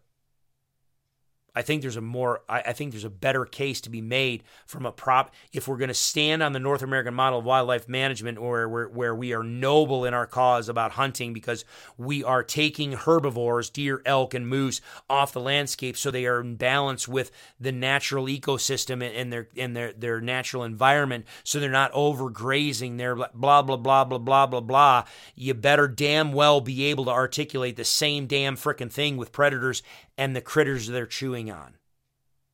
Because we can't do any, unless we have a change in the federal structure on the Migratory Bird Treaty Act and others, we're not going to be, great horned owl populations have blown through the frickin', They are in more places, in more numbers than they ever have been, and they're actually, in some reports that I've seen, they've actually been, great horned owls have been the single greatest threat to other native owls, in owls that should be in those habitats, long-eared owls, short-eared owls, and others.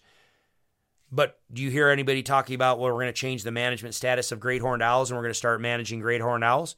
Hell frickin' no. Nope. Nope. Should we?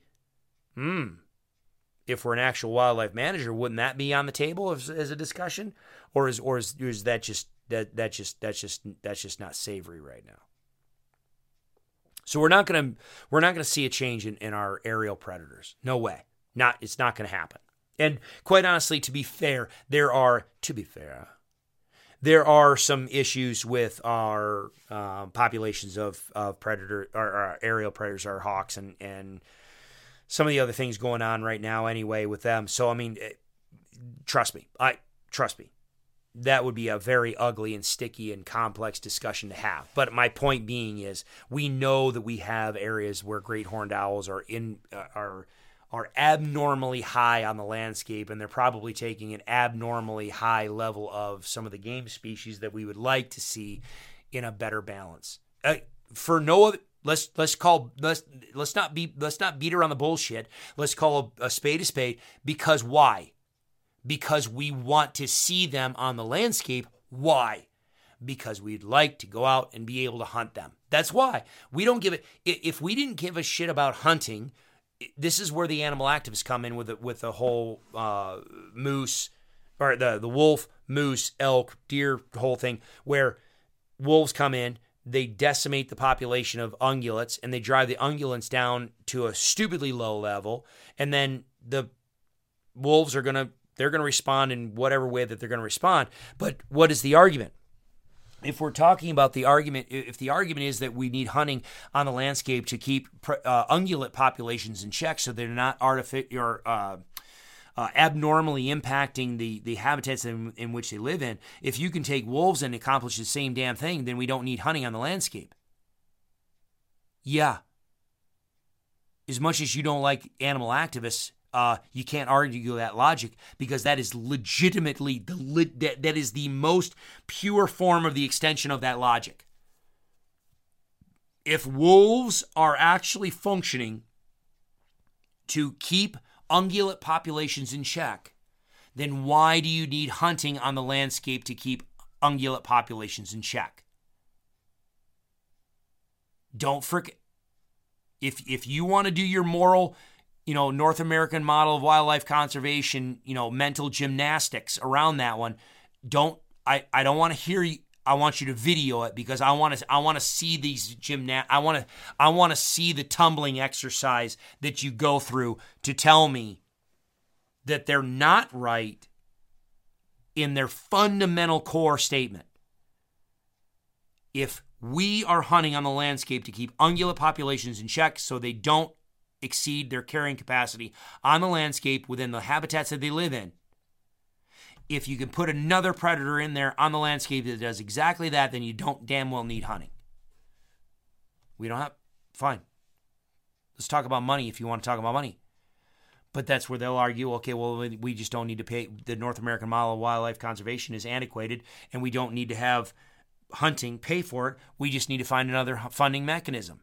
Done. Now where are you?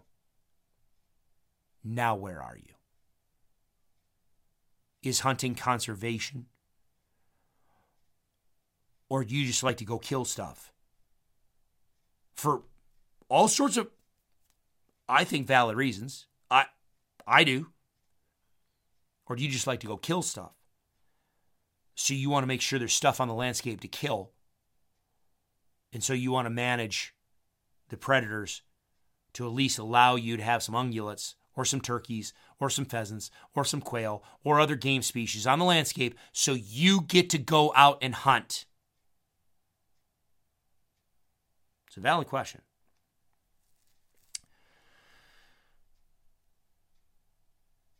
To do a Jen Psaki and circle back,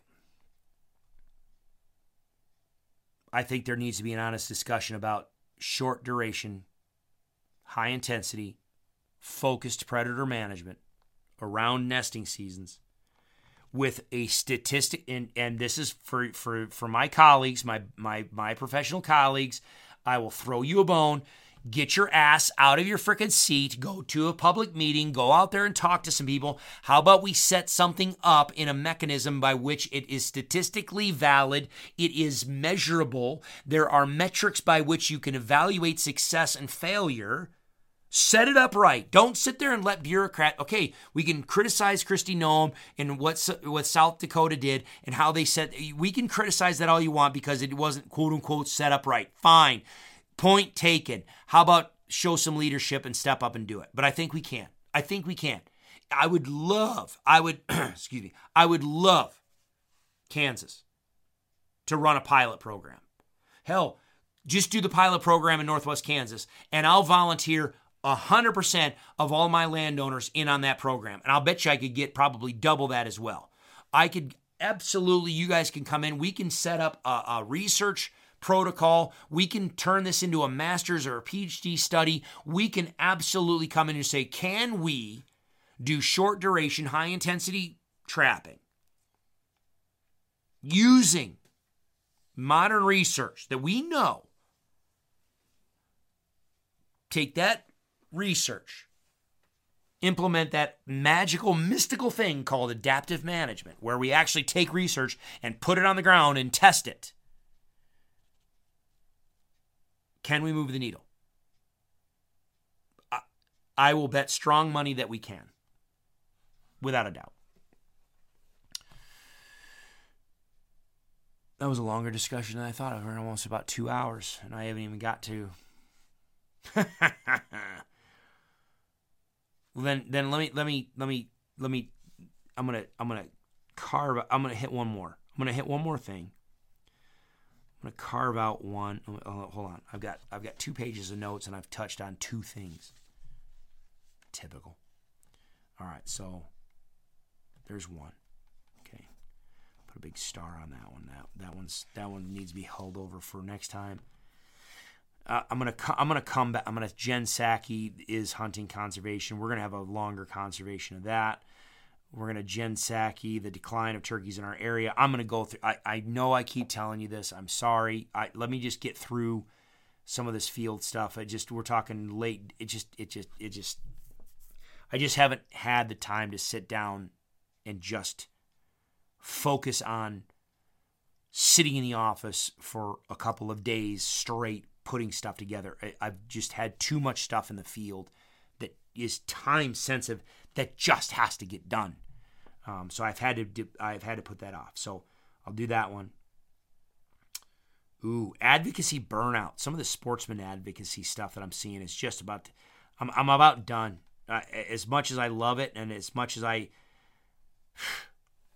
I'm sorry. I'm about done because seriously, every little frickin' at this point in my opinion, sportsman advocacy is turning into your typical car alarm. No one gives a shit. You hear a car alarm go off and you're like, whatever. And you don't even look up. The whole point behind the car alarm is it would go off and people are like, oh, something's happened in that car. And then you look over and you're like, no, there's not. And then you just go back. And so now you hear somebody's car alarm go off and no one thinks, oh, I wonder if it's getting broken into. Everyone thinks, what the frickin' hell? Would you hit your key fob? Do you not know? Just turn the thing off. Turn it off. We don't want to hear it. And then when it's going on for minutes at a time, we're like, can someone what are they in Target? Just put something on the loudspeaker and tell somebody to come out there and shut the frickin' thing off because I don't want to hear it. No one gives a shit. I think we're fast approaching that in some of the sportsman's advocacy. And then the 2 things I was going to talk about I didn't even get to. Oh, that's all right. They'll keep. They'll hold.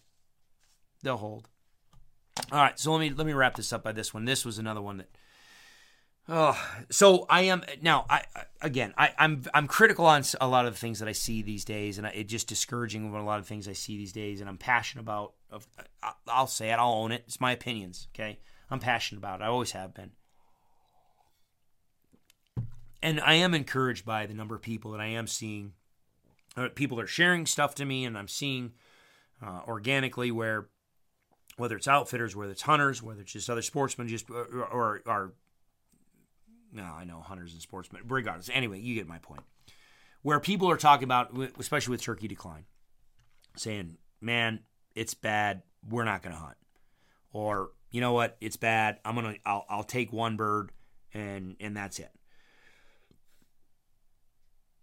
Other outfitters are shutting down their entire programs like we did, which is encouraging.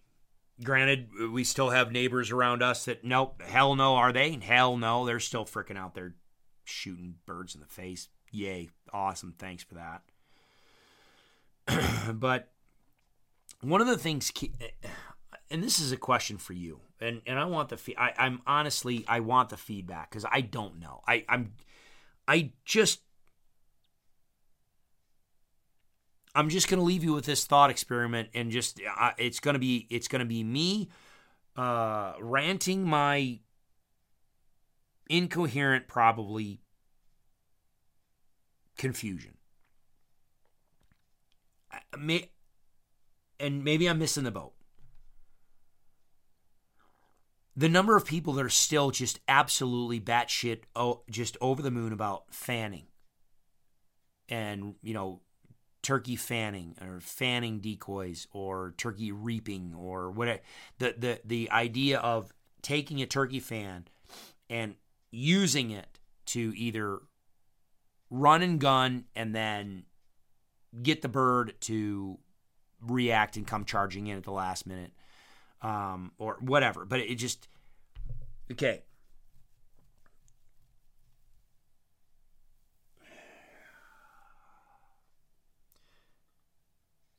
I've seen lately some very, very good, very, very credible, very, very thoughtful, possibly impactful social media pages / people equating turkey decline, or both equating and conflating this broad scale turkey decline across the United States with fanning and reaping, the turkey reaping, or I'm just going to call it fanning techniques. And then in their and when they further discuss it, when you really get in there and you hear where their discussion, they end up focusing on the safety issue. Okay. And or it's a safety issue, and or the sex appeal of it, that these people are going out and they're going state to state to state, and they're just waylaying the hell out of birds. Because it's a very effective it can be very effective technique. Well, hold on a minute. Are we really going to say that the popularity of the fanning technique of turkey hunting is detrimentally impacting turkey populations these days? Now, okay, stop ranting in your headset, at your phone, at your car stereo right now. Yes, I understand. I've talked about it with elk and other stuff. You increase, okay, state agencies set harvest quotas, and they sell licenses based on a projected level of harvest versus how many people are going to go out there and fail. If you increase harvest on the population, yes, if you listen to folks like Dr. Chamberlain and others Dr. Chamberlain is the one that made it popular about his opinion about if you're taking more than what he said, 10 to 20% of the population, you're of mature gobblers, you could be causing a problem. Okay, so if you're out there on the landscape and you are drastically increasing the success rate of certain hunters, Yes, you could be taking more toms than what the state anticipated, and you could be causing a problem with the maybe if you believe Dr. Chamberlain, you could be disrupting the spring breeding cycle and the hen cycling and blah blah blah blah blah, and maybe decreasing nesting efforts and success of those nesting efforts. But what are we talking about here? We're talking about using a real turkey fan and deploying that real turkey fan in a manner that challenges that bird in a place, in a time, in a way that he's not used to. Okay. So talk to me about if you're absolutely just anti-fanning, what is your thought on Dave Smith decoys? On Avian X decoys? On any other ultra realistic high definition turkey decoy? Do they not move the needle on success? If your answer is anything other than yes, you're either naive and you have never experienced it, or you're just a flat out liar. I was one of those guys that was like, all right, it doesn't matter. Yes, they do. There's no question. Yes, they do. So should ultra realistic high definition decoys be as equal the culprit, or is it just fanning? Again, I'm not talking about the safety aspect, because right now we're talking about conservation of the species. We're talking about population decline, turkey decline. So is fanning the issue, or is it ultra high definition, ultra realistic decoys? And is it really the fanning that's the issue, or is it like, I don't know, the fact that you can go to any big box store nowadays and you can get a box of turkey ammo that you can dump them at 60 plus yards with efficiency? Is it just fanning, or can we throw something in the lap of performance of ammunition these days? And is it just fanning, or is it the fact that we have so many more turkey hunters out in the woods these days, and the number of turkey hunters increasing across the landscape happened well before fanning ever hit the stage?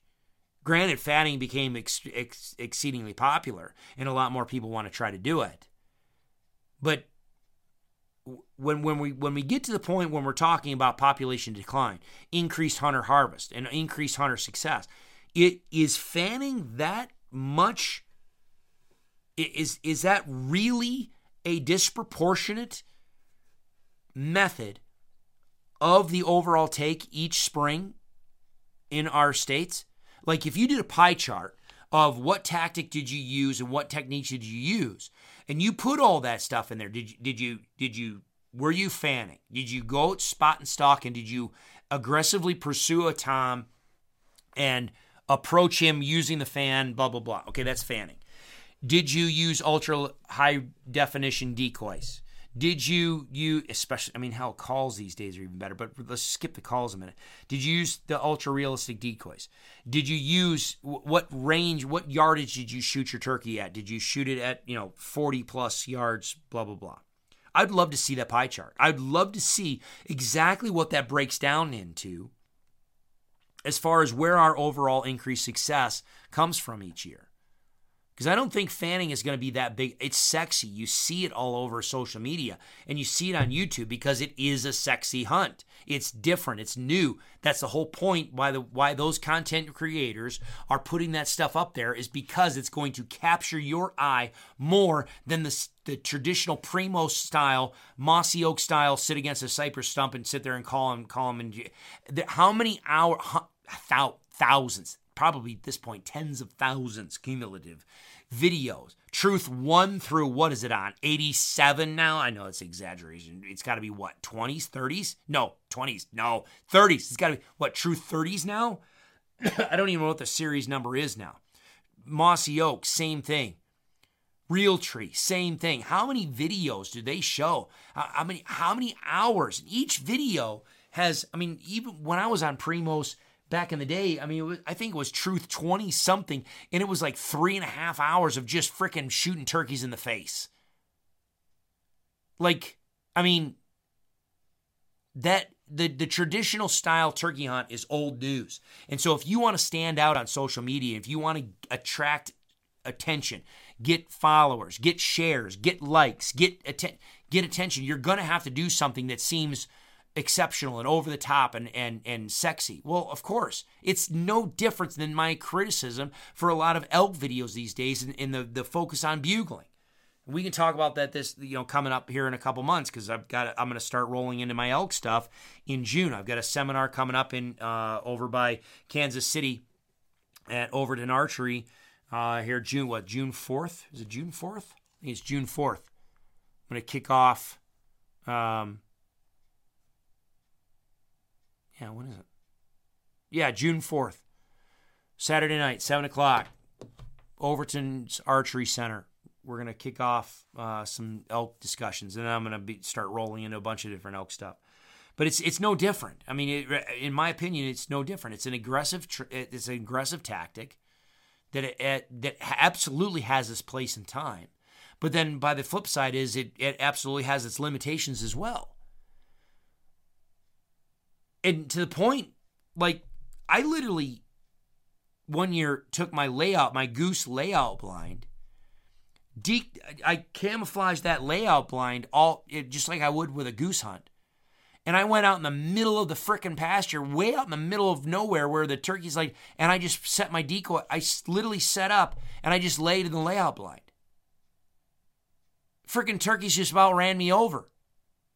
So if I am set up in a blind and I'm using a Dave Smith full strutter with other turkey decoys, and I'm out in that non-traditional area, am I guilty of causing turkey decline?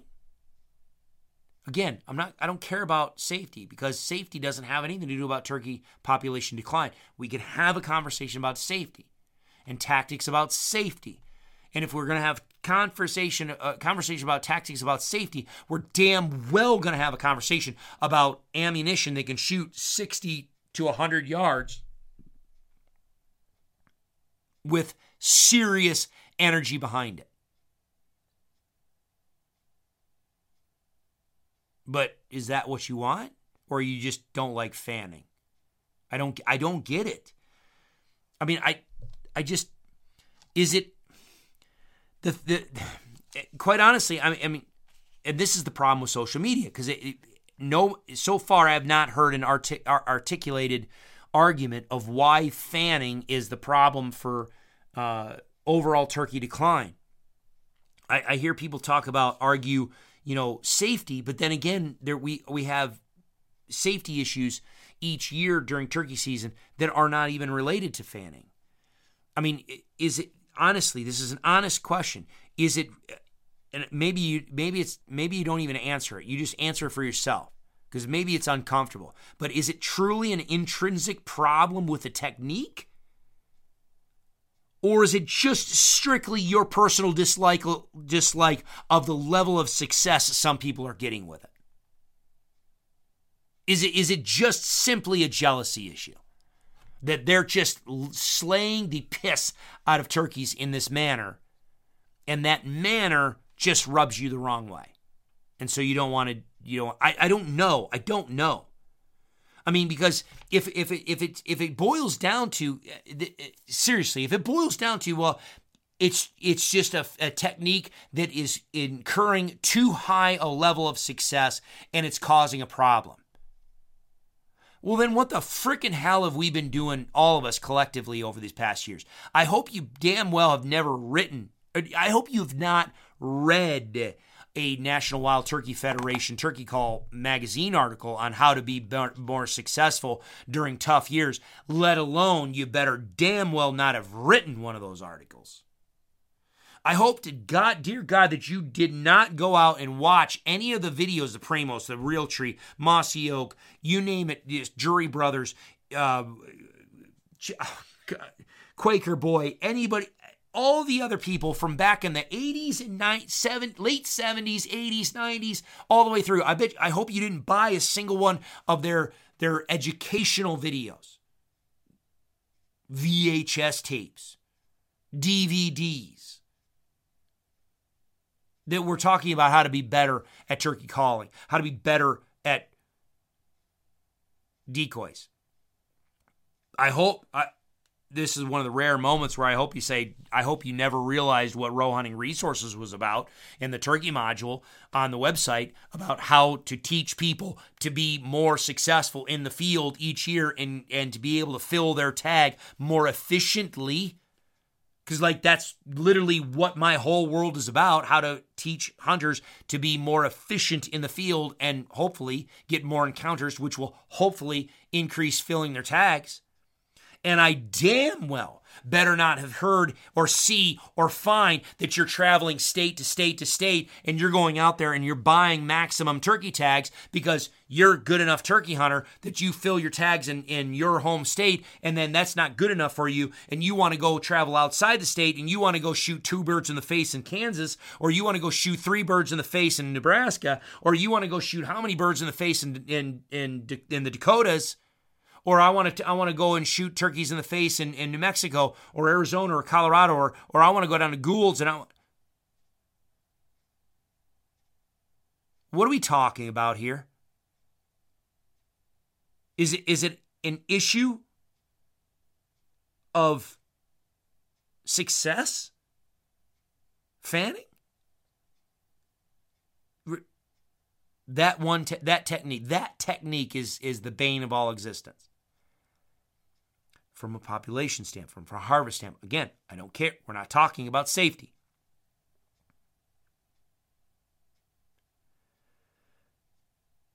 The question is do we want people to be successful in the field or not?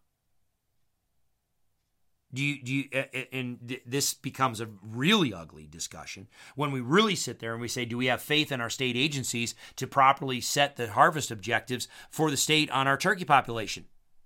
Yes or no? Do we have because here's the risk. Here's the thing. When you set harvest objectives, you always run the risk of 100% harvest objective being met. 100% of the hunters go out in the field and actually fill the tag. You absolutely run that risk. And if you're a proper biologist and manager, you're looking at each year the success and the harvest and blah, blah, blah, blah, blah. And you're balancing that between that and what you're seeing. Hopefully you're freaking doing some surveys on the landscape to figure out how many birds you actually have on the landscape to allow the hunters to go after in the first place. But that, I digress. You should be looking at the harvest statistics. You should be looking at all that type of stuff and judging the number of licenses you're going to sell based on what you think the overall sustainability is. If your harvest objective is such and your harvest rate is steady, is it really a technique issue? Again, from a population management standpoint, not a safety standpoint. I don't know.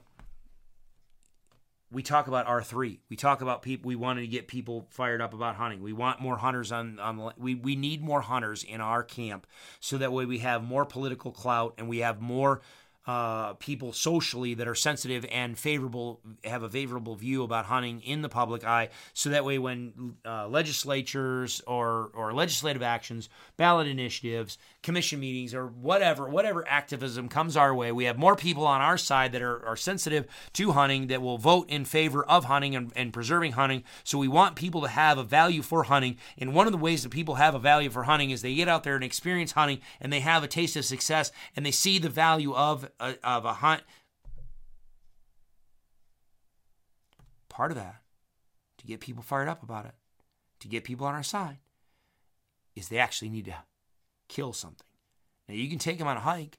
You can take them on a nature hike. You can take them on a walk in the woods. You can take them to listen for turkeys gobbling.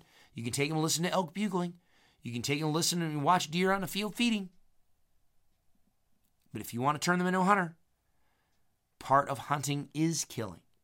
Part of hunting is the consumptive use of that animal. Taking that animal and then doing something instructive with it.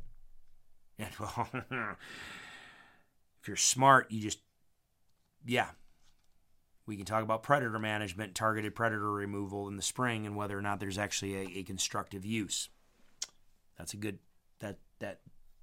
that's an argument. We can have that conversation.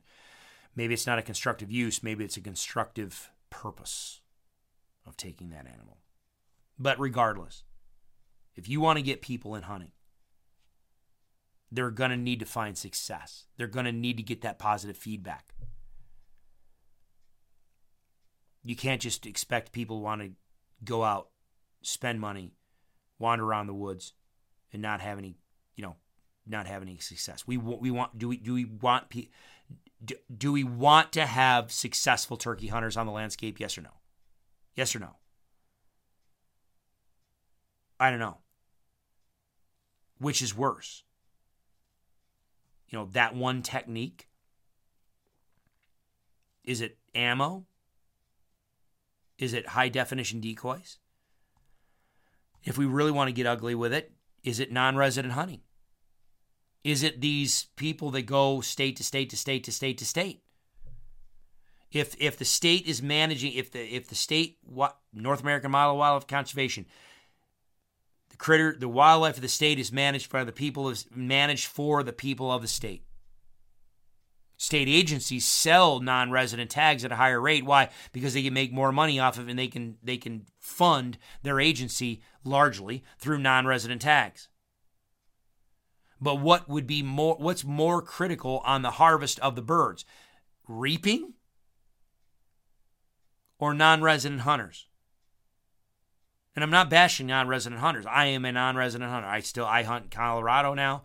I've hunted Nebraska in the past. I've hunted New Mexico. I've Washington. I've been all over the place. I've been a non-resident hunter. I am a non-resident hunter.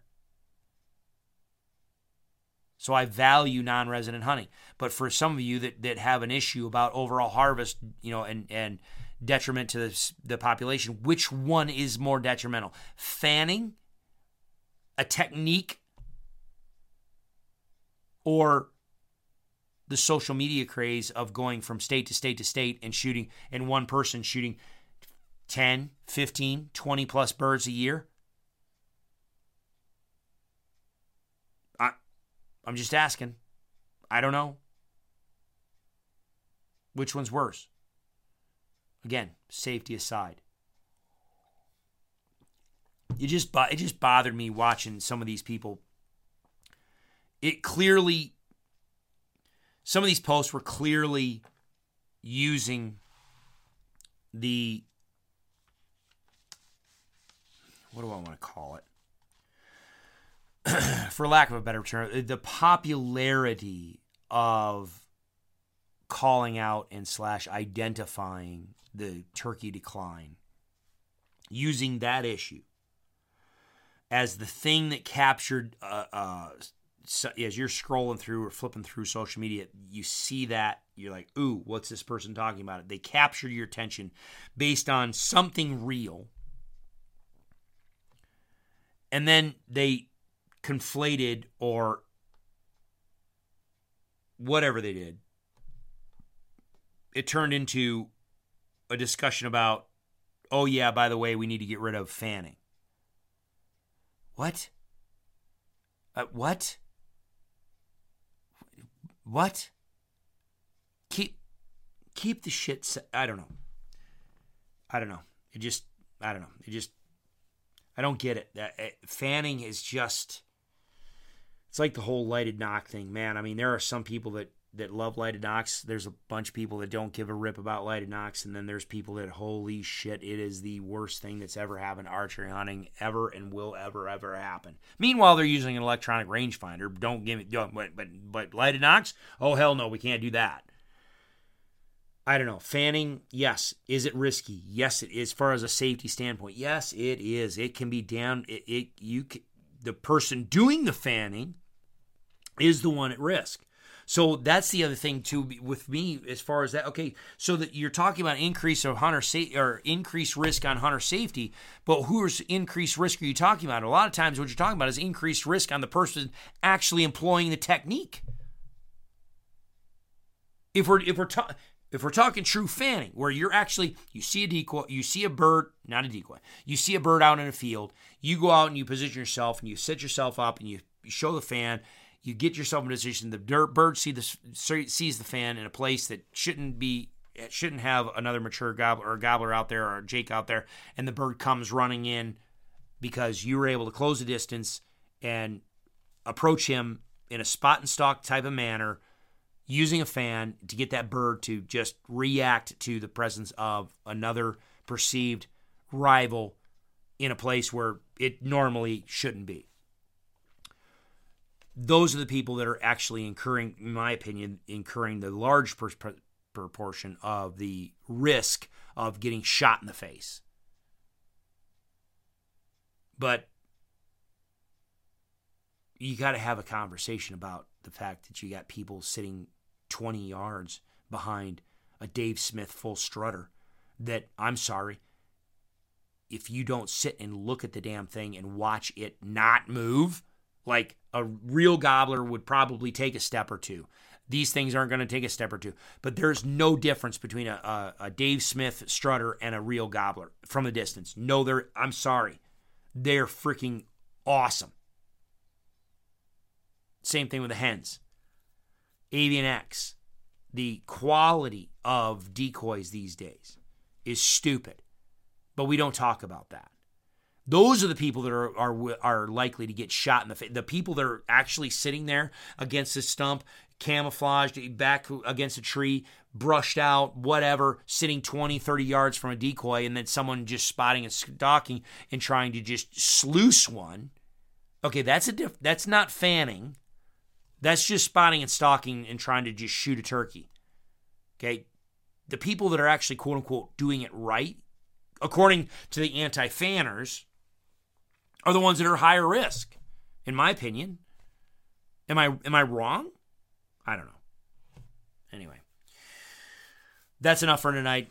2.5 hours. That's good enough. That should get you to and from work. My voice is getting tired. I'm going to kill it. I've got, like I said, I got 2 pages here. I wanted to talk about, I talked about a little bit about advocacy burnout, and I want to jump in that a little bit more because there's some stuff that is just like, what the freaking hell are we doing? And then that leads into our sportsmen. Are we actually conservationists in this? Let's take a step further. Are sportsmen actually ever proactive? Like, seriously? Really? Or are we just reactive? Like this discussion. How many sportsmen are out there rallying together, banding together, petitioning their states to shut down the turkey season because it's just not sustainable?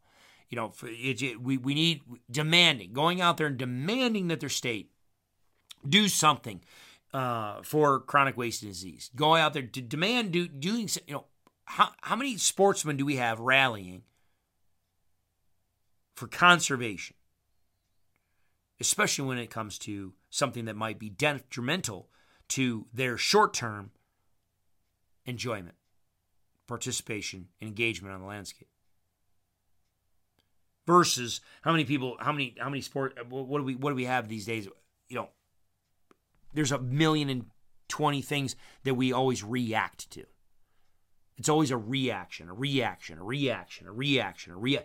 like I want to explore that because it's just getting frustrating. Because I can make the case with turkeys, I can make the case with Colorado and wolves. It's just sad to sit there and watch the sportsman community of Colorado just sit back and acquiesce and just take it in the frickin' rear end with this wolf issue when you have a ballot initiative process at your fingertips. You have wolves in the state right now. There's not a damn reason why you don't have sportsmen rallying and putting together their own ballot initiative to overturn or at least amend the previous wolf ballot initiative. Come on, people.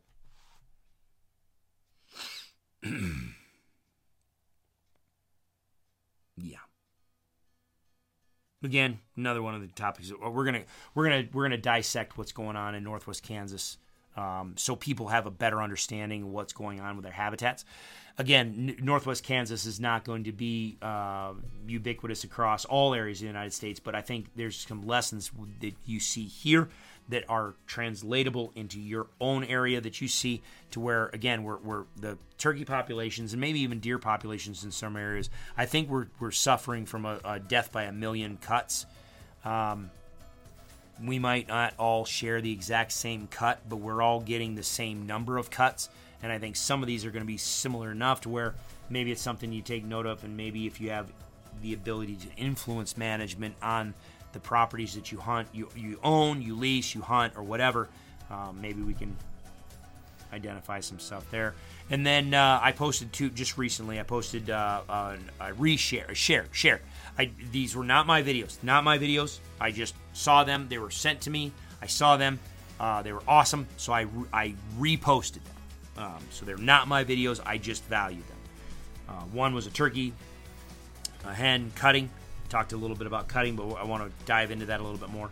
And then the elk one, another great video clip of a bunch of elk talk and just going nuts. Just great vocalizations. And then the feedback, again, the people that had never heard that and were saying that, I don't hear that in the fall, and but just there's a lot to that little tiny clip that just kicked in a lot of discussion. Again, I'm going to starting in June. I'm going to be starting to kick off a lot more of my elk discussions and elk stuff, elk content, and that type of stuff. So it'll be a good segue into that. But anyway, all right, it's time to let my vocal cord. I'm going to be cash for the next 2 days, so I'm going to let my vocal cords relax a little bit.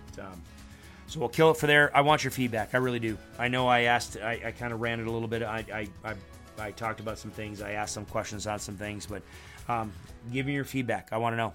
Am I out to lunch? Am I out in left field? Am I just a douchebag that just needs to shut the hell up? Or is there something there that actually resonates and you got something else that you want to throw on the mix? You got a gas can of fuel you want to dump on this fire? Go for it.